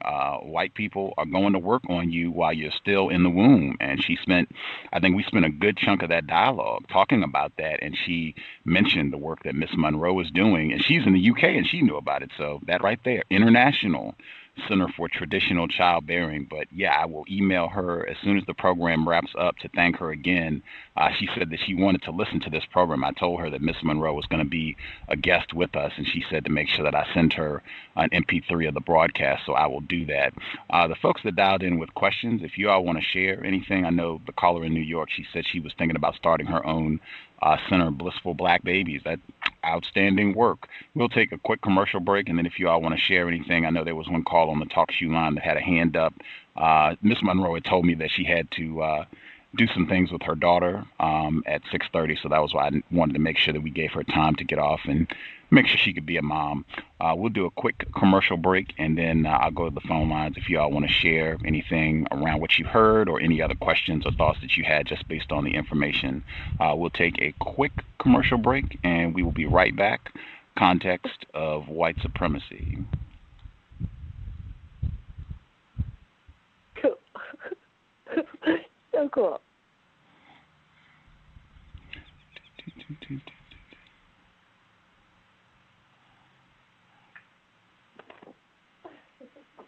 All right.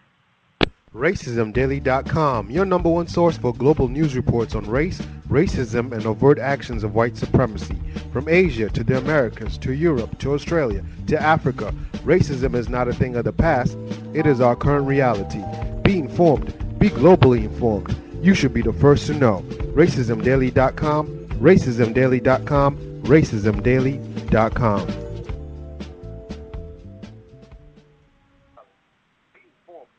Is racism hurting you? On issues of race, are you unable to speak, think, and act with clarity and confidence? Are you tired of laughing when nothing is funny, smiling when you are not happy, agreeing when you really disagree?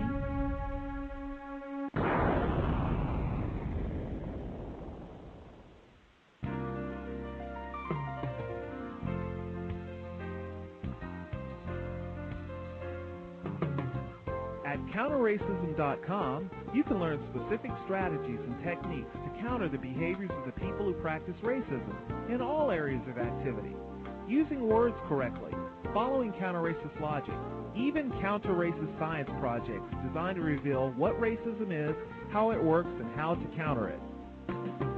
The open-source code writing format allows you to pick and choose from a variety of counter-racist suggestions so you can produce the code that works for you. Stop by counterracism.com today and help replace racism with justice.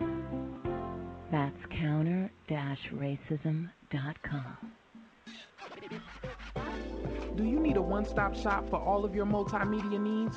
Triumphant Multimedia is a skilled team of professionals with a passion for great marketing and chic design. Our specialties include consulting, brand development, copywriting, and creative graphic design that's second to none. We also offer photography, photo retouching, videography, and video editing. At Triumphant Multimedia, our goal is to provide highly effective creative solutions built to suit any individual need or budget. Give us a call at 678-732-8067 or check us out online at trimultimedia.com.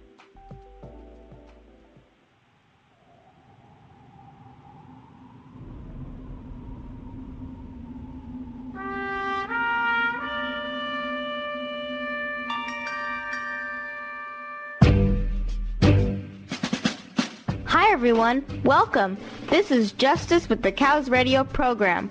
If you want to learn about, understand, and counter racism, white supremacy, be sure not to miss a C.O.W.S episode. We keep them jammed, packed with constructive information to sharpen your use of words to help eliminate the system of racism, white supremacy, ASAP. Also, to be able to invest in my counter-racist efforts, co-hosting the C.O.W.S radio program, please visit my blog, justdojustice.blogspot.com.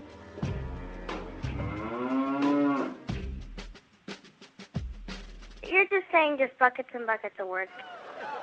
I got an uncle real crazy. My Uncle B, 55 years old, hates white people, married to a white lady.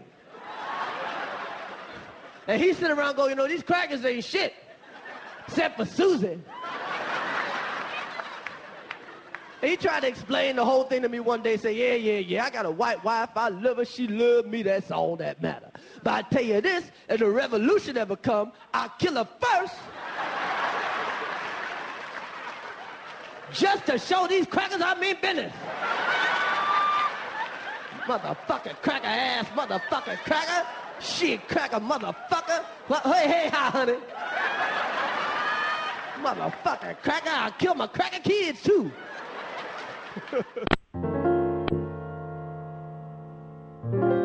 I'm a recovering undercover over lover.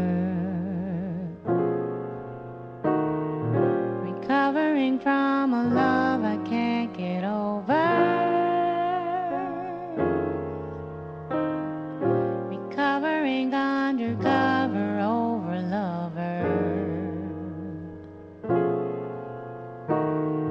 And now my common law lover thinks he wants another. And I'd lie for you, I cry for you, and pop for you, and break for you, and hate for you, and hate you too if you want me to. Oh, I pray for you, crochet for you, make it from scratch for you, leave out the lash for you, go to the store for you, do it some more for you, do it you want me to, guess I'm a fool for you. I'm a recovering undercover over lover. Recovering from a love I can't get over.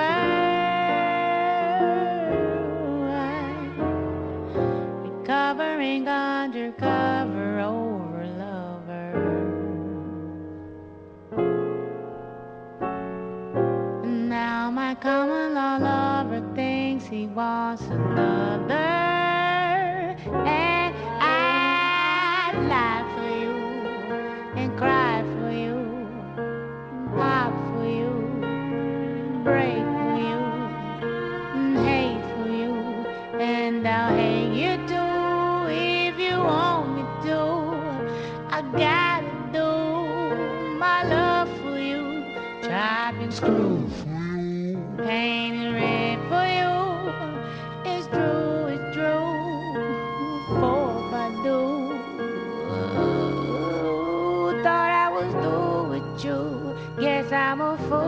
for you.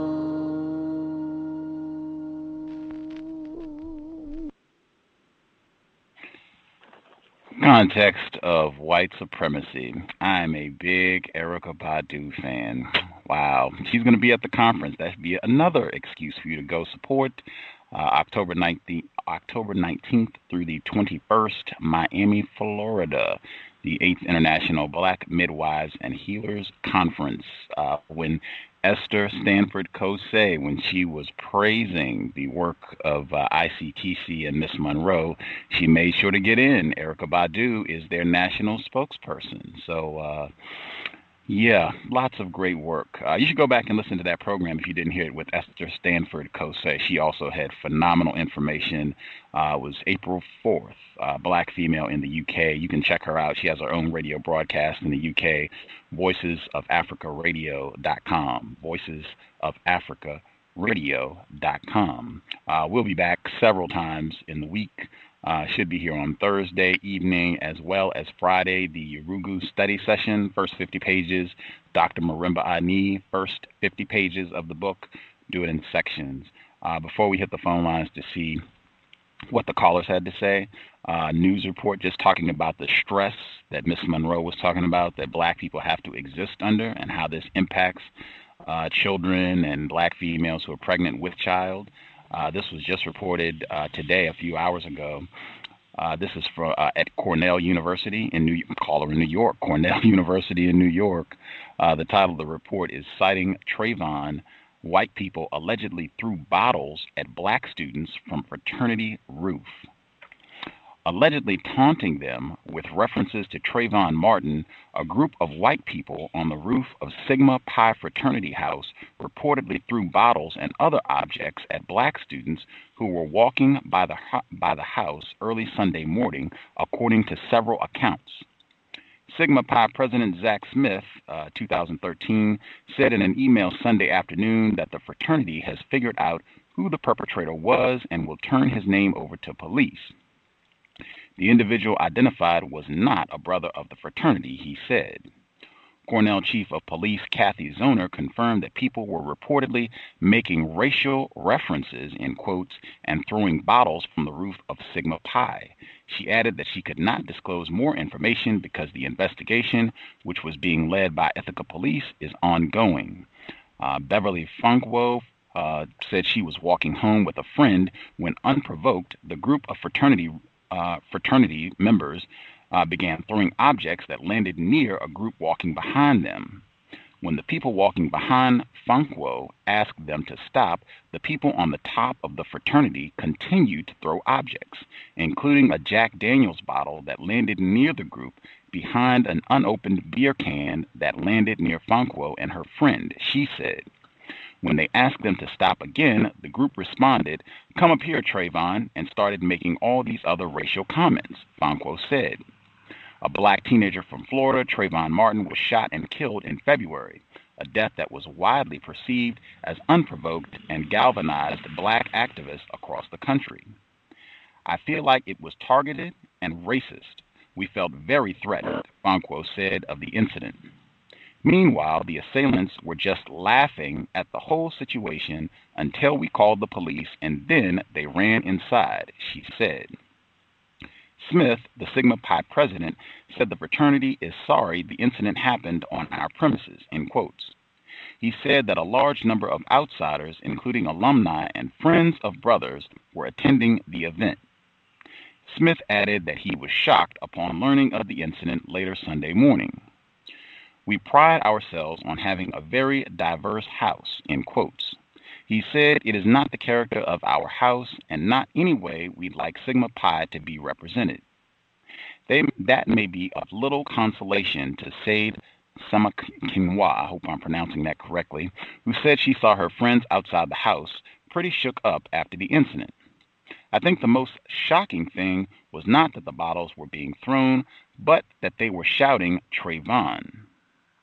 Samakinwa said to use the boy's name so disrespectfully while disrespecting someone is absolutely insane. I don't think that is insanity. I think that is white supremacy racism. And this is standard.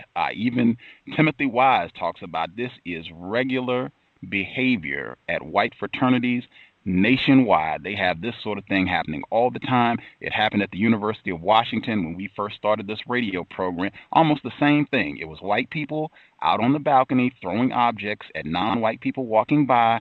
Nothing was done about it. The police were called. They made a report. No one was punished. This happens probably every weekend on college campuses across the U.S., probably worldwide. This is not anomalous. This is racism, white supremacy. White people learn at a young age. White people, and I've said that repeatedly, white people and alcohol, those are probably two of the deadliest things in the universe you can put together. You do not want to be at white frat parties, white bars, anywhere where it's going to be white people drinking. Bad idea, steer clear. With that, we will hit the phone lines. If any of the folks that dialed in, I guess we have several people that called in from New York. The female, your line should be open. One of the callers on the talk show line that called in from New York. I guess we're all New York today, and the caller Brooklyn. Everybody that called in from Brooklyn, your line is open. If there are other people that have comments about what we were talking about today, you're just feel free to dial in. We can get you on as well. The three of you all, your lines should be open. Oh, hello. Good evening. Can I be heard? The female, yes. The male, yes. This is the male. This is S. calling from Brooklyn. What's good, guys? Shooby-doo. Shooby-doo, sir. I was kind of disappointed that I got in on the tail end of the call because I know the show was rescheduled a few times for this particular guest. And I wanted to particularly ask her about placenta encapsulation because my wife and I, we had home birth with our daughter 4 months ago, and I served as the doula for our home birth, and I did the placenta encapsulation. And for those who aren't familiar with it, it's the process of converting the placenta into actual capsules where you dry it out, and the female takes these over the course of months. She could even store them until she goes through menopause, but it's highly beneficial towards a woman who, after birth, for lactation, for hormonal balance, and just things of that nature. So I particularly wanted to ask her about placenta encapsulation and just more specifically about what I could do as a black male towards galvanizing more black males to become doulas for their partners. That's so deep.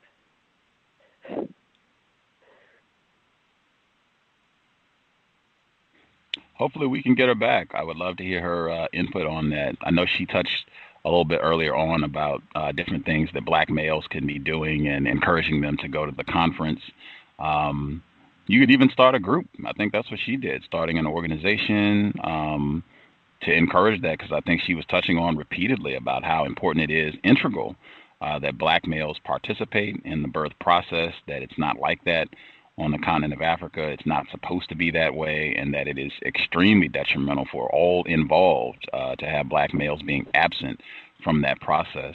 So, yeah, I would say let your imagination run wild in terms of ways to encourage that sort of constructive behavior. I think that's one of the integral ways we can combat racism, white supremacy, is to have black males really being staunch participants in that whole birth process and afterwards. So, yeah. I don't know, the female caller, did you want to input on that? Well, I think that's great. Yeah, just like what you said, just talking with your friends and, you know, family members about the issue, because I feel like there's this stereotype that, you know, birthing and everything, that's a woman's whole, you know, thing, and men are, you know, stay clear of it, but it's really, you know, keeping our people kind of at a huge disadvantage. So, yeah, definitely do that. Greetings. Yeah, something I thought was interesting was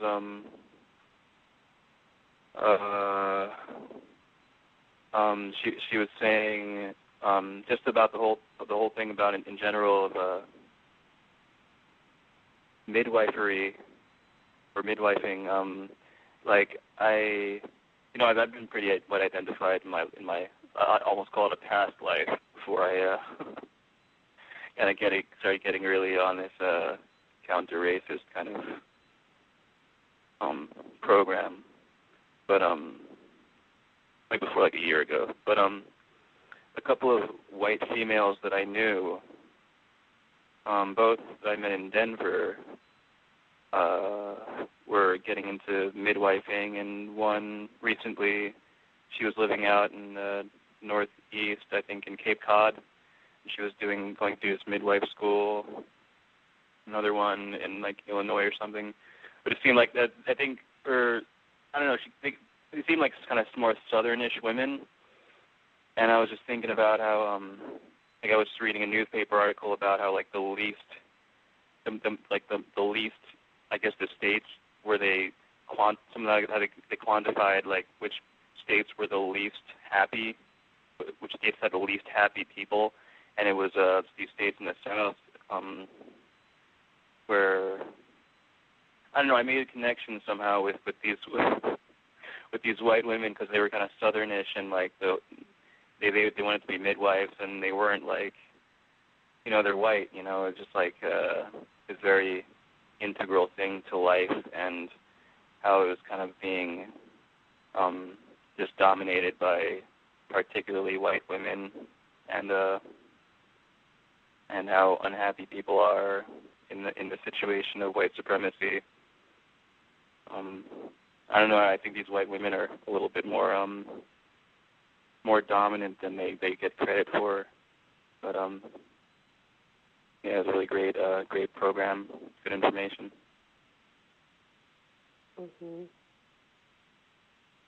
One thing that I would really strongly encourage black females is to really begin engaging themselves in learning about reproductive wellness, and not just from the perspective of what so-called Europeans are teaching you or miseducating you about.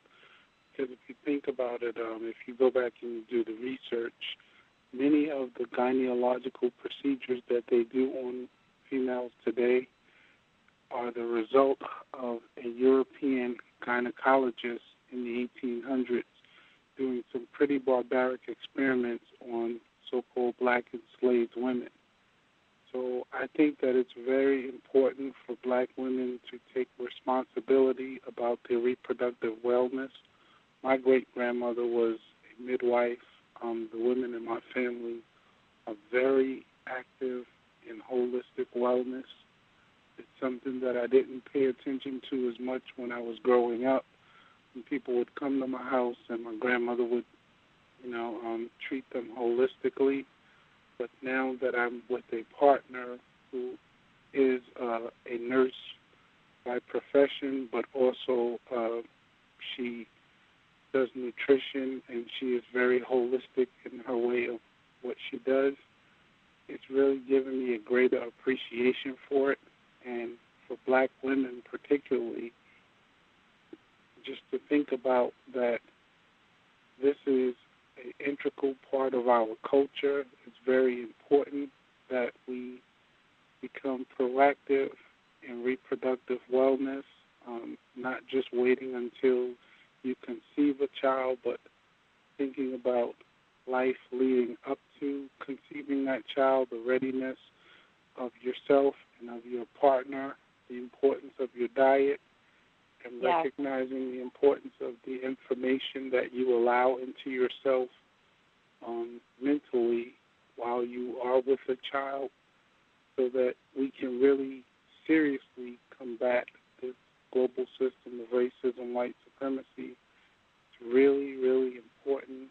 The battle begins before conception, in my opinion. Yeah. I think that's a really good point you bring up about, well, everything you said, but what speaks to me is the nutrition piece as well, and just, I'm a vegan myself, and it's really hard to, not hard, but it's challenging to find a partner that one, like, is willing to, like, you know, kind of go against maybe the way he was raised around food to more holistic measures and just trying to get the importance of, you know, the difference between alkaline and acidic sperm and, like you said, like being able to detox with your partner before you conceive. Like, those are all things that, you know, I would like to do before I have kids, but I find it very challenging, especially in New York City, to find a brother who's kind of hip to that and open to changing his diet or, you know, what have you. And I feel like I have friends who are kind of in my same boat who are with, you know, men who are pretty toxic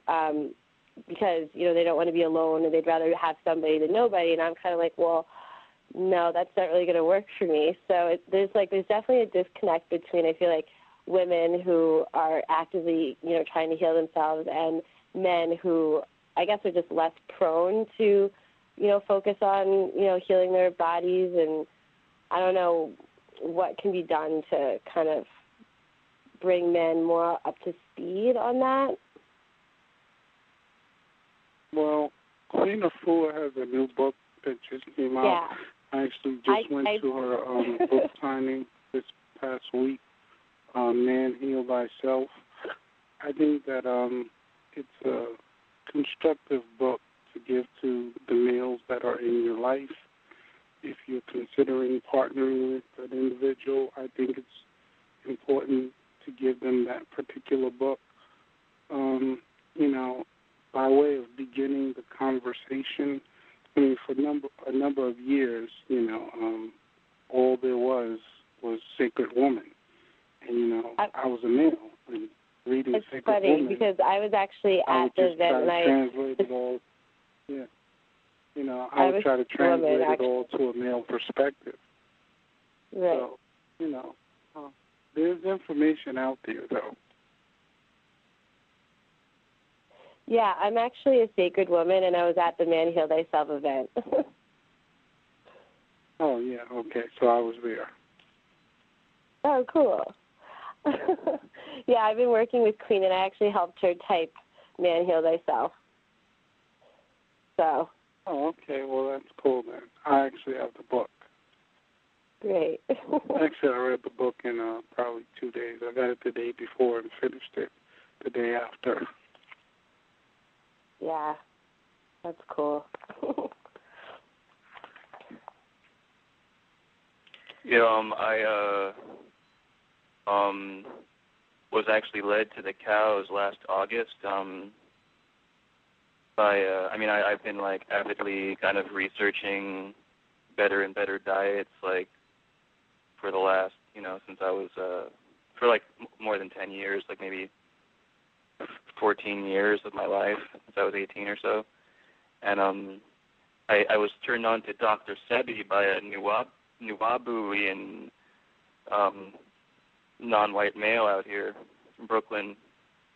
And I checked out Dr. Sebi on YouTube, and I was blown away. And I've been on that type of diet ever since. But then I found some Dr. Welsing stuff on YouTube, and that was like, what? And then I came to Neely Fuller. It was just like 1-2 punch. I was just like, where can I get more of this stuff? And then I found the cows, and then the rest is history. I got to thank Love, Truth, Liberation, if she's out there, for putting those YouTube up. But Dr. Sebi is really amazing in the context of white supremacy. Just, I mean, in that thought frame, it was really, really great to hear what he had to say in some of these YouTube videos.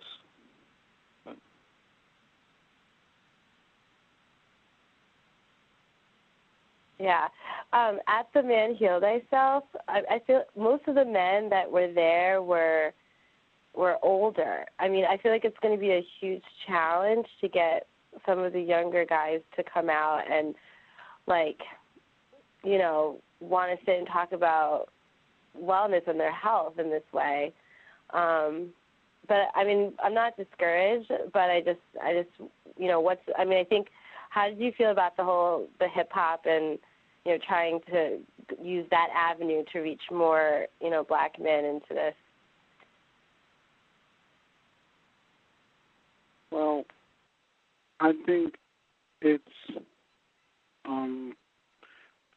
a way to have a conversation with younger people, particularly a lot of younger males who may be into hip-hop.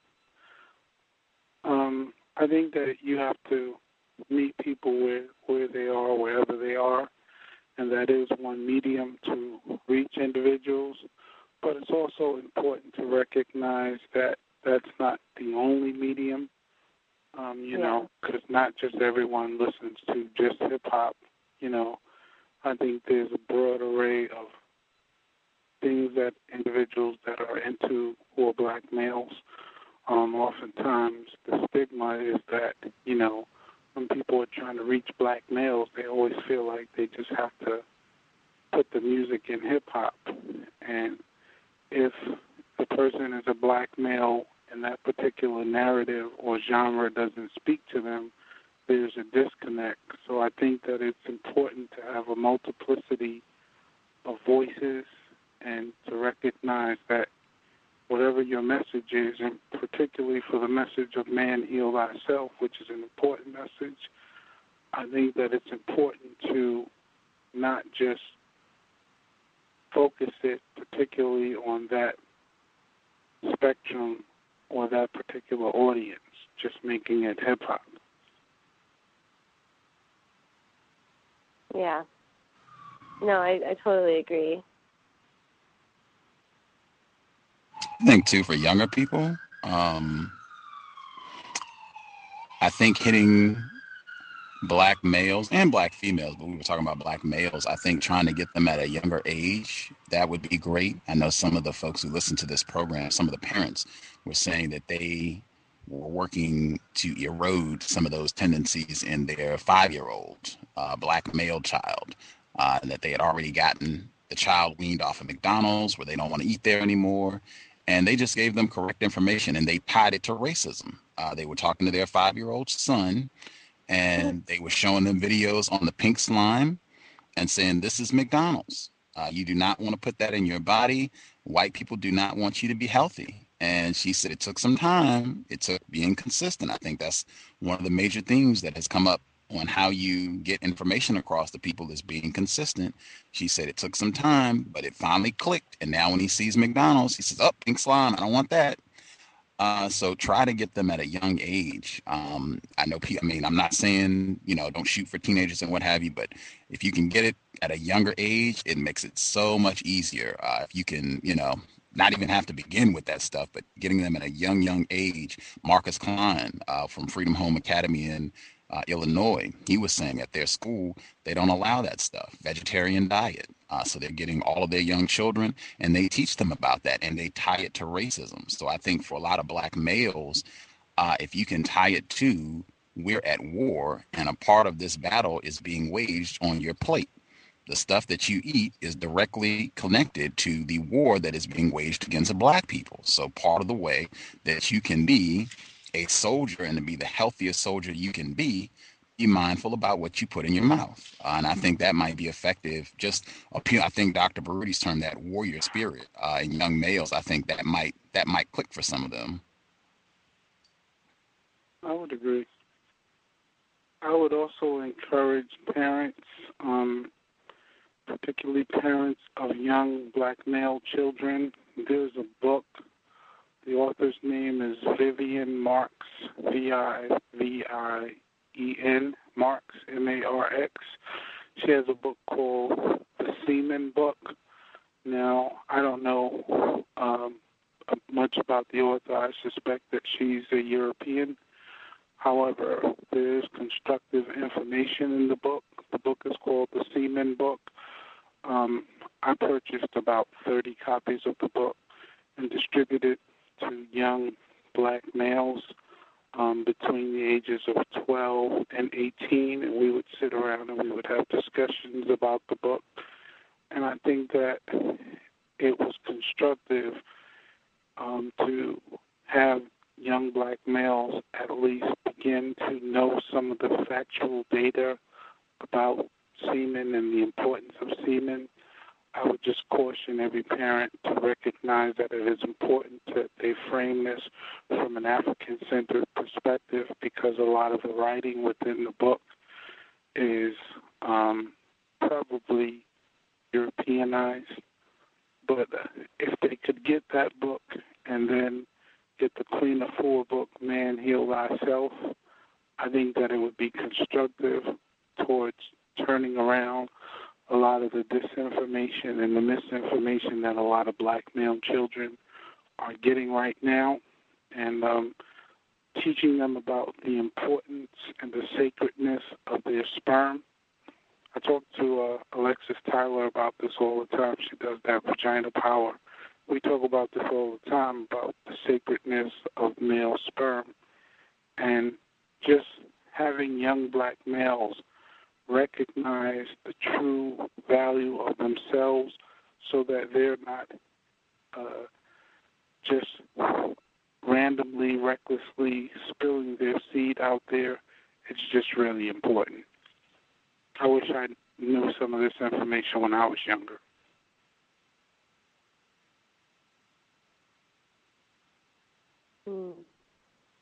That sounds really interesting.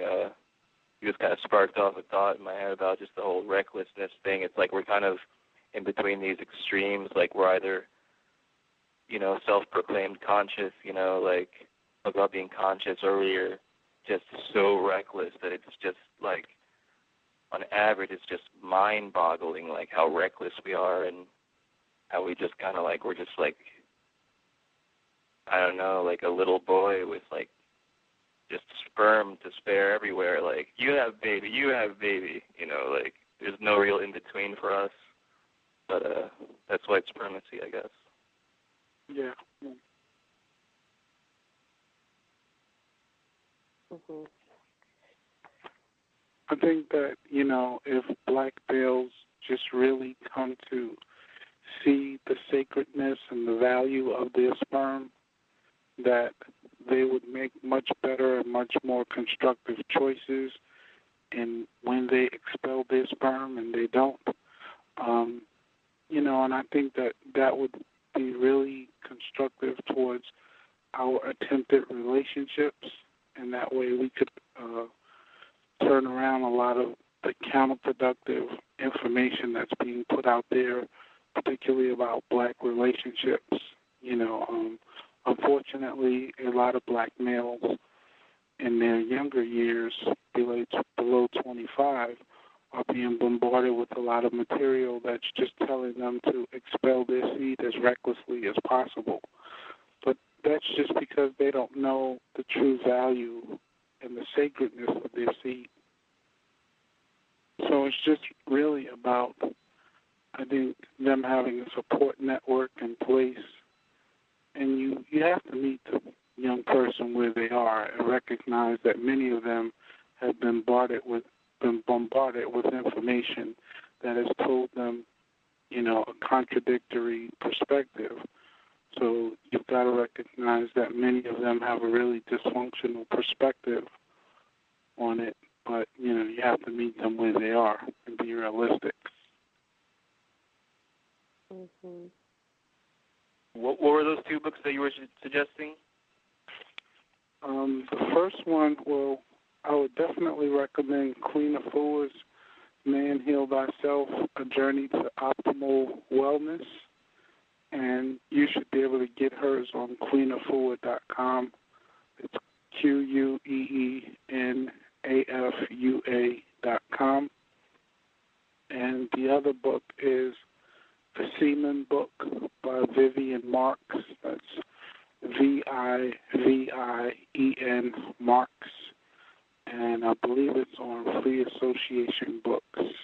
Probably could look that up on Amazon. And that book is reasonably priced. So both of them are. Mm-hmm. So The Semen Book and Man, Heal Thyself.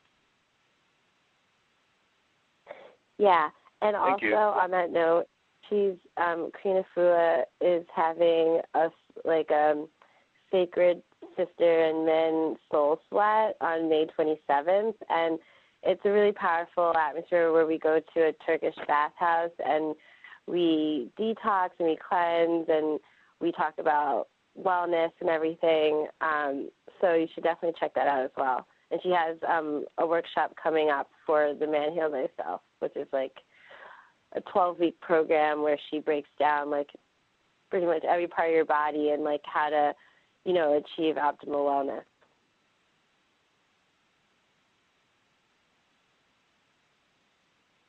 And who's this? I'm sorry, I didn't catch it. Sorry? Who was facilitating that? Oh, Queen Afua, the author of Man Heal Thyself. Oh, okay, cool. Thank you. Yeah.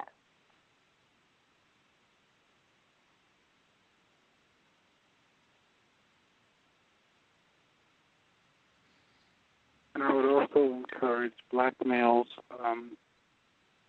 if you are looking to get into a relationship with a black female, you probably want to get her that Queen of Four book, Sacred Wellness, and she also has a book, Heal Thyself. I think that looking at the extreme amount of womb trauma that a lot of black females have endured, whether it be from birth control, rape, molestation, abortions, all sorts of things that many of our black females have endured. I think it's important to be proactive before you conceive a child. So Sacred Woman would probably be a very constructive book to give to a black female in your life. Yeah, I could testify. It changed my life completely. And I gave it to myself. But it changed my life completely. What's your vision for the, you were talking about it earlier, was it Blissful Black Babies? Was that the name of it? I want to have a prenatal care center / parent education.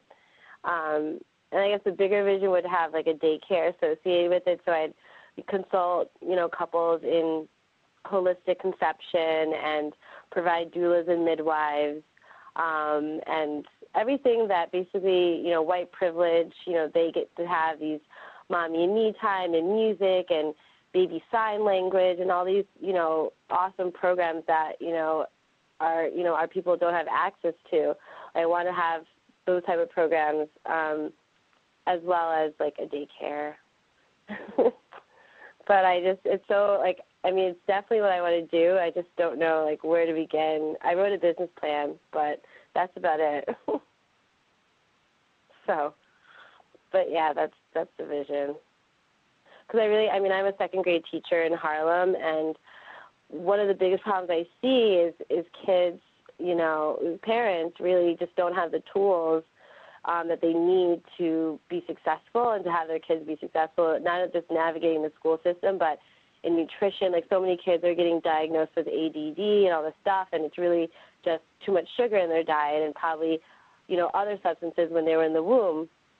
And so just taking it back to, the womb as, life has already started, and, the achievement gap starts there. As far as brain development is concerned. So that's the vision. I just don't really know how I'm going to get there, but that's it.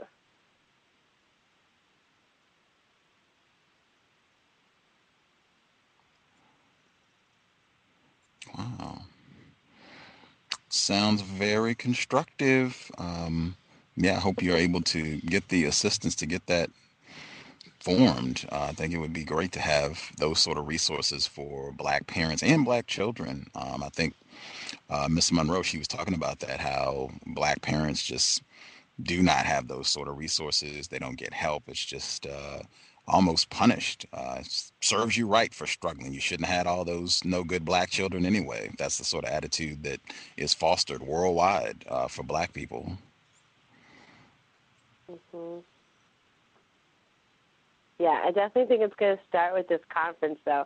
I've heard about this organization, and I'm doing my master's in early childhood right now, so I've kind of just put becoming a doula on the back burner, but I don't believe in coincidences at all, and I just found your radio station randomly, and that was turned on, and so I just feel like somehow I need to be at that conference.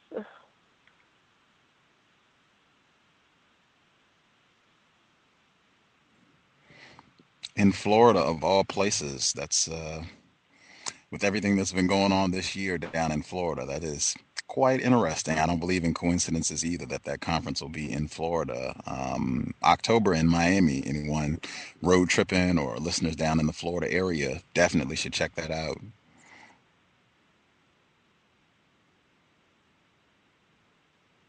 Oh, I put it in the chat room. I think it was mentioned earlier. The father of, quote unquote, father of gynecology, J. Marion Sims. That is the racist white supremacist exact name, James Marion Sims. He's been referenced before. I know when we had Vernelia Randall. She's the author of Dying While Black, Racism and Health. Again, she's been on a couple times. She has a nice chunk in her book talking about how this white guy bought slaves and did all sorts of savage terroristic experiments on black females. He's, revered to this day, father of gynecology, James Marion Sims. Wow.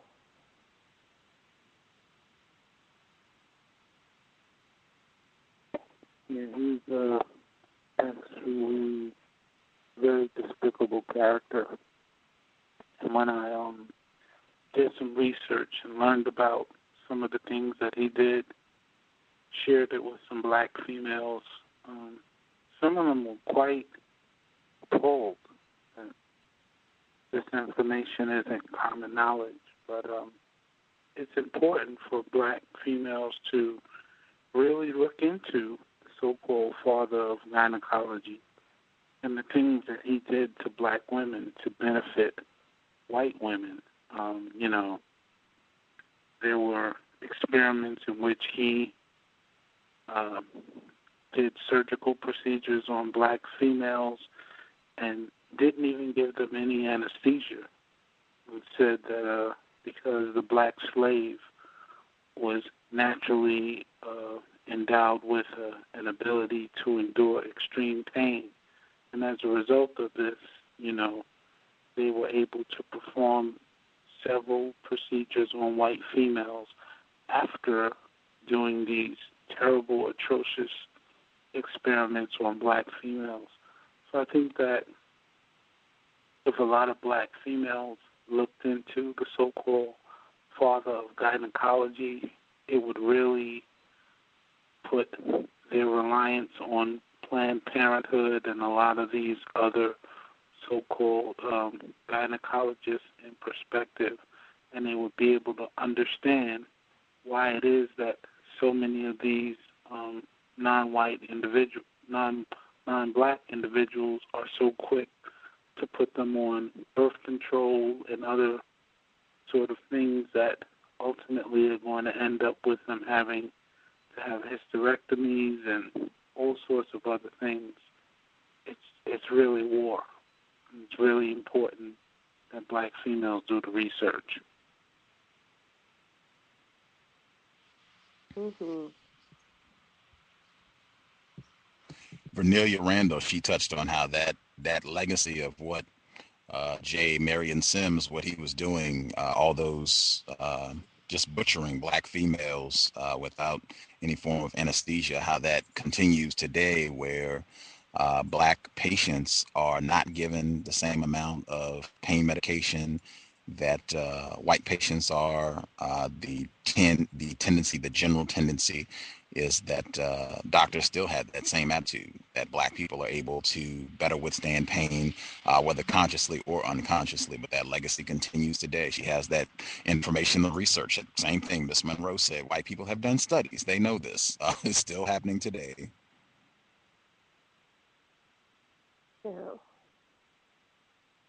And this, in my own personal experience, black females that I knew growing up, a few years ago became pregnant and decided that she didn't want to go full term with the pregnancy and went to have an abortion and ended up dying on the table.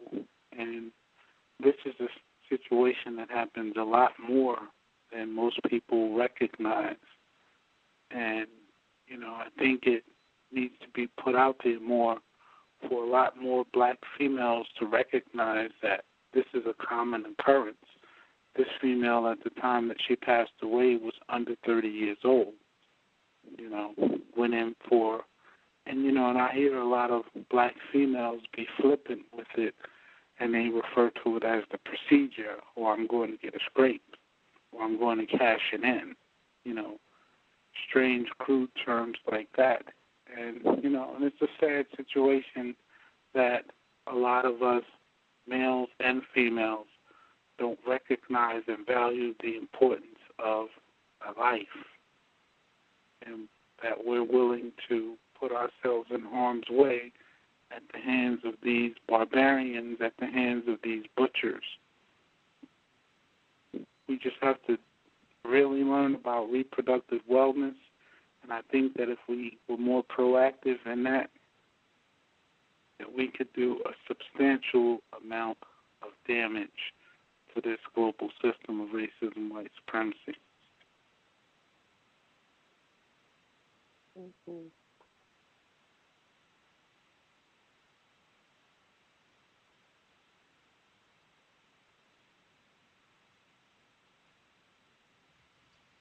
Amen. Amen. Right on. Well, does anybody have anything else they wanted to make sure we touched on before we conclude? Anything from any of the callers, anyone listening in that they wanted to get out before we get ready to wrap things up? Well, I guess I just mentioned before. I was going to say, I was saying that what started me on this kind of path through YouTube to the cows was Dr. Sebi, and Dr. Sebi is is an individual I'd say was definitely worth doing some research on, or just checking out what he's got to offer as far as he's got seems like a very successful healing alkaline diet, and apparently he's been curing like all these like diseases since the 80s, like AIDS and like just pretty much anything. It seems like this guy has kind of tackled all these diseases through this alkaline diet and just natural herbs. But yeah, I'd encourage anyone to check that out as far as a health or dietary resource.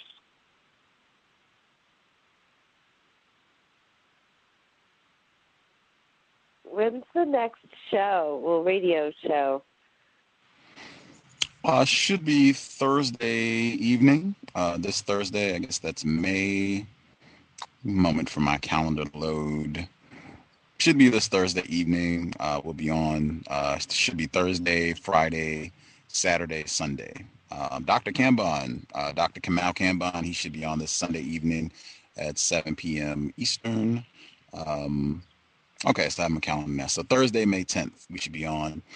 Black female, she's been doing a lot of work, years, on battling racism on the job. And I know if you are a black person anywhere in the world, you have had some problems with white people on the job. And she just picked up some techniques over the years for things that work well. Obviously, documentation is at the top of the list, but she'll be with us this Thursday evening, 8 p.m. Eastern. Friday, we're doing the study session on Yurugu. Dr. Marimba Ani, outstanding book I would say that is most responsible for this program being in existence. Folks wanted to go through. I know it's not the easiest read. It's kind of a large book as well, but just doing the first 50 pages, kind of break it into smaller chunks. Folks should be prepared. First 50 pages, just read, and we'll share. If you have any questions, you get caught up on something, we'll share. Hopefully folks will have read at least the first 50 pages for this Friday evening, 8 p.m. Eastern, 5 p.m. Pacific. The compensatory call-in, that'll be Saturday. That's just we offer folks an opportunity, non-white people, an opportunity to call in, share anything, views, observation, information, if they've been reading books or if they've seen something that they think non-white people should be aware of. That's on Saturday evening, and then Sunday should be Dr. Kamal Kamban returning. So Thursday, Friday, Saturday, Sunday of this week. Sorry, what was the name of the book? Just one thing I wanted to share. I'm sorry, did I cut you off? No, I think there's like a delay. I just wanted to know the name of the book. I didn't hear it. Yurugu, and it's the book is Yurugu. Yurugu, and the author is Dr. Marimba Ani. You can find it online. I think you can even download it. I've been told that it's available via download as well. But the full title is Yurugu, an African-centered critique of European cultural thought and behavior. She's a black female. Phenomenal information. She covers all 9 areas of people activity, and it's kind of a psychoanalysis of white people and why they behave in the way that they, why James Marion Sims, why he would behave this way. She kind of gives her explanation on that and the whole history of white people. This is what they have always done in relationship to black people. Thanks. I'm going to look that up. I would encourage all potential black couples, and more specifically black parents, to get this book. My wife and I are reading it again. She's going to be on a call on Friday as well. I had read the book years ago in the 90s. I got another copy, and then I bought her a copy so that we could read through together. And just looking at us developing a homeschool curriculum for our 4-month-old, we found a lot of constructive information in it, and I think that all parents or potential parents should really get this book, and it could be helpful towards developing a homeschool curriculum, whether you're primarily homeschooling your child or just, supplementing their so-called, quote-unquote, public school education. I think that it's really constructive to look at developing an African-centered perspective in educating young black children.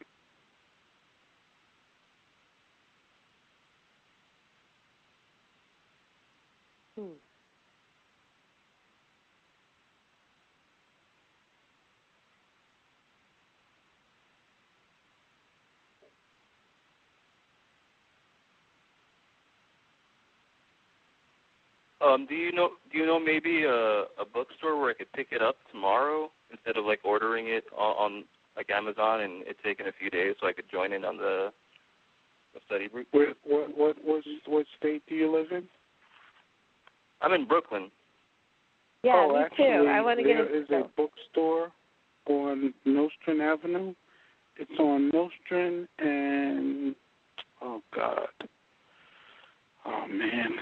That's by Atlantic? It's past Atlantic before you get to moving towards the other side of Fulton. It's about 3 blocks past Fulton. I forgot the name of the bookstore. It's in kind of like a barbershop bookstore. He actually got me a copy in 24 hours. I would strongly encourage you to go there. I'm trying to look for the name of the bookstore. I know it. I can't remember it. What is the name of? Something, I thought it was True something, but I can't remember it. But True South. True South. No, that's what it is, True South Books. Yeah, my friend's dad owns the place. Yeah, and he's a good guy. You know, I went in there, I asked him for the book because, I loaned someone mine and they never returned it. And I asked him for the book, and he just picked up the phone and called someone, and he was like, "I have it for you tomorrow." And he had the book for me the next day. So I would encourage you to go there, True South Books on Nostrand Avenue in Brooklyn. The number, I think I got it, is 347-425-7330. Yeah. Let's say it again. 347-425-7330. Brother Brown, I guess that's who you'd be asking for. 492 Nordstrom Avenue. Give him a call. Let him know you need a copy of. Yeah, tell him you need a copy of Urugu as soon as possible. Cool. Excellent. Yeah.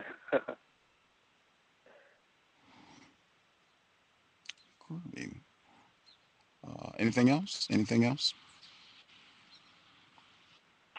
I'm good. Right on. We got new listeners and the whole nine. Excellent information. I'm so glad we got Miss Monroe on the program. And she remembered. I want to make sure I get this in. I said it before. The first time she was scheduled to be on the program, which was last month, a few weeks ago, someone called her at the exact time that I was supposed to be ringing her for the program and said, oh, we're doing the radio program. And she thought she was talking to me on their program. And so she said she talked to them for like an hour or hour and a half, whatever, took calls and the whole nine, and things ended. And I got in touch with her once the program concluded because I did not speak with her. And she said, yeah, I thought you called. And I said, no, I didn't call. And she said, what? Somebody else called and I thought I was doing your program and that wasn't the case? And I said, apparently so. And she said, whoa, that is so crazy. I can't believe that happened. And I said, well, I can believe it because that is not the first time that has happened where we were sabotaged, where we attempted to call our guests, get in touch with our guests for the program, and someone else had called them at the exact time that our broadcast was supposed to go live, and they thought that they were talking to Gus with the cows, and they were not. I guess it could happen, but I'm very suspicious. The last time that happened was with Cynthia McKinney. Just to make sure that's on the record. She remembered it. That was the first thing that she said today before we went live is how crazy. I can't believe that happened. That is so weird. And I said that context of white supremacy, that is the sort of thing I expect, especially when it's extremely constructive information that she shared today. The address for their site again, blackmidwives.org. I put it in the chat room several times, blackmidwives.org. Check out the site. They have lots of links, resources, just great info. Whether you have children or not, you should check out the site and encourage other Black people to visit the site and read the material. Life-saving information for sure. All New York. Glad to hear from everybody. Thoroughly enjoyed it. I was in poor spirits, but I'm feeling a little better now. We will be back on Thursday. Yes, we'll be back Thursday evening, same program time, 8 p.m. Eastern, 5 p.m. Pacific, Thursday, May 10th. Thank you so much for calling in, sharing. Good to hear from everyone. Invest if you think the program is constructive. Listen to Erykah Badu if you're not feeling well. Works for me generally. We will be back soon. Take excellent care of yourselves. Be mindful of what you eat. Be mindful of what you're thinking. Thought diet and food diet, extremely important. We will be back soon. Context of White Supremacy signing out. Replace white supremacy with justice as soon as possible. Cool. With Lucky Land Slots, you can get lucky just about anywhere. Dearly beloved, we are gathered here today to... Has anyone seen the bride and groom? Sorry, we're here. We were getting lucky in the limo and we lost track of time. No, Lucky Land Casino, with cash prizes that add up quicker than a guest registry. In that case, I pronounce you lucky. Play for free at LuckyLandSlots.com. Daily bonuses are waiting. No purchase necessary. Void where prohibited by law. 18+. Terms and conditions apply. See website for details.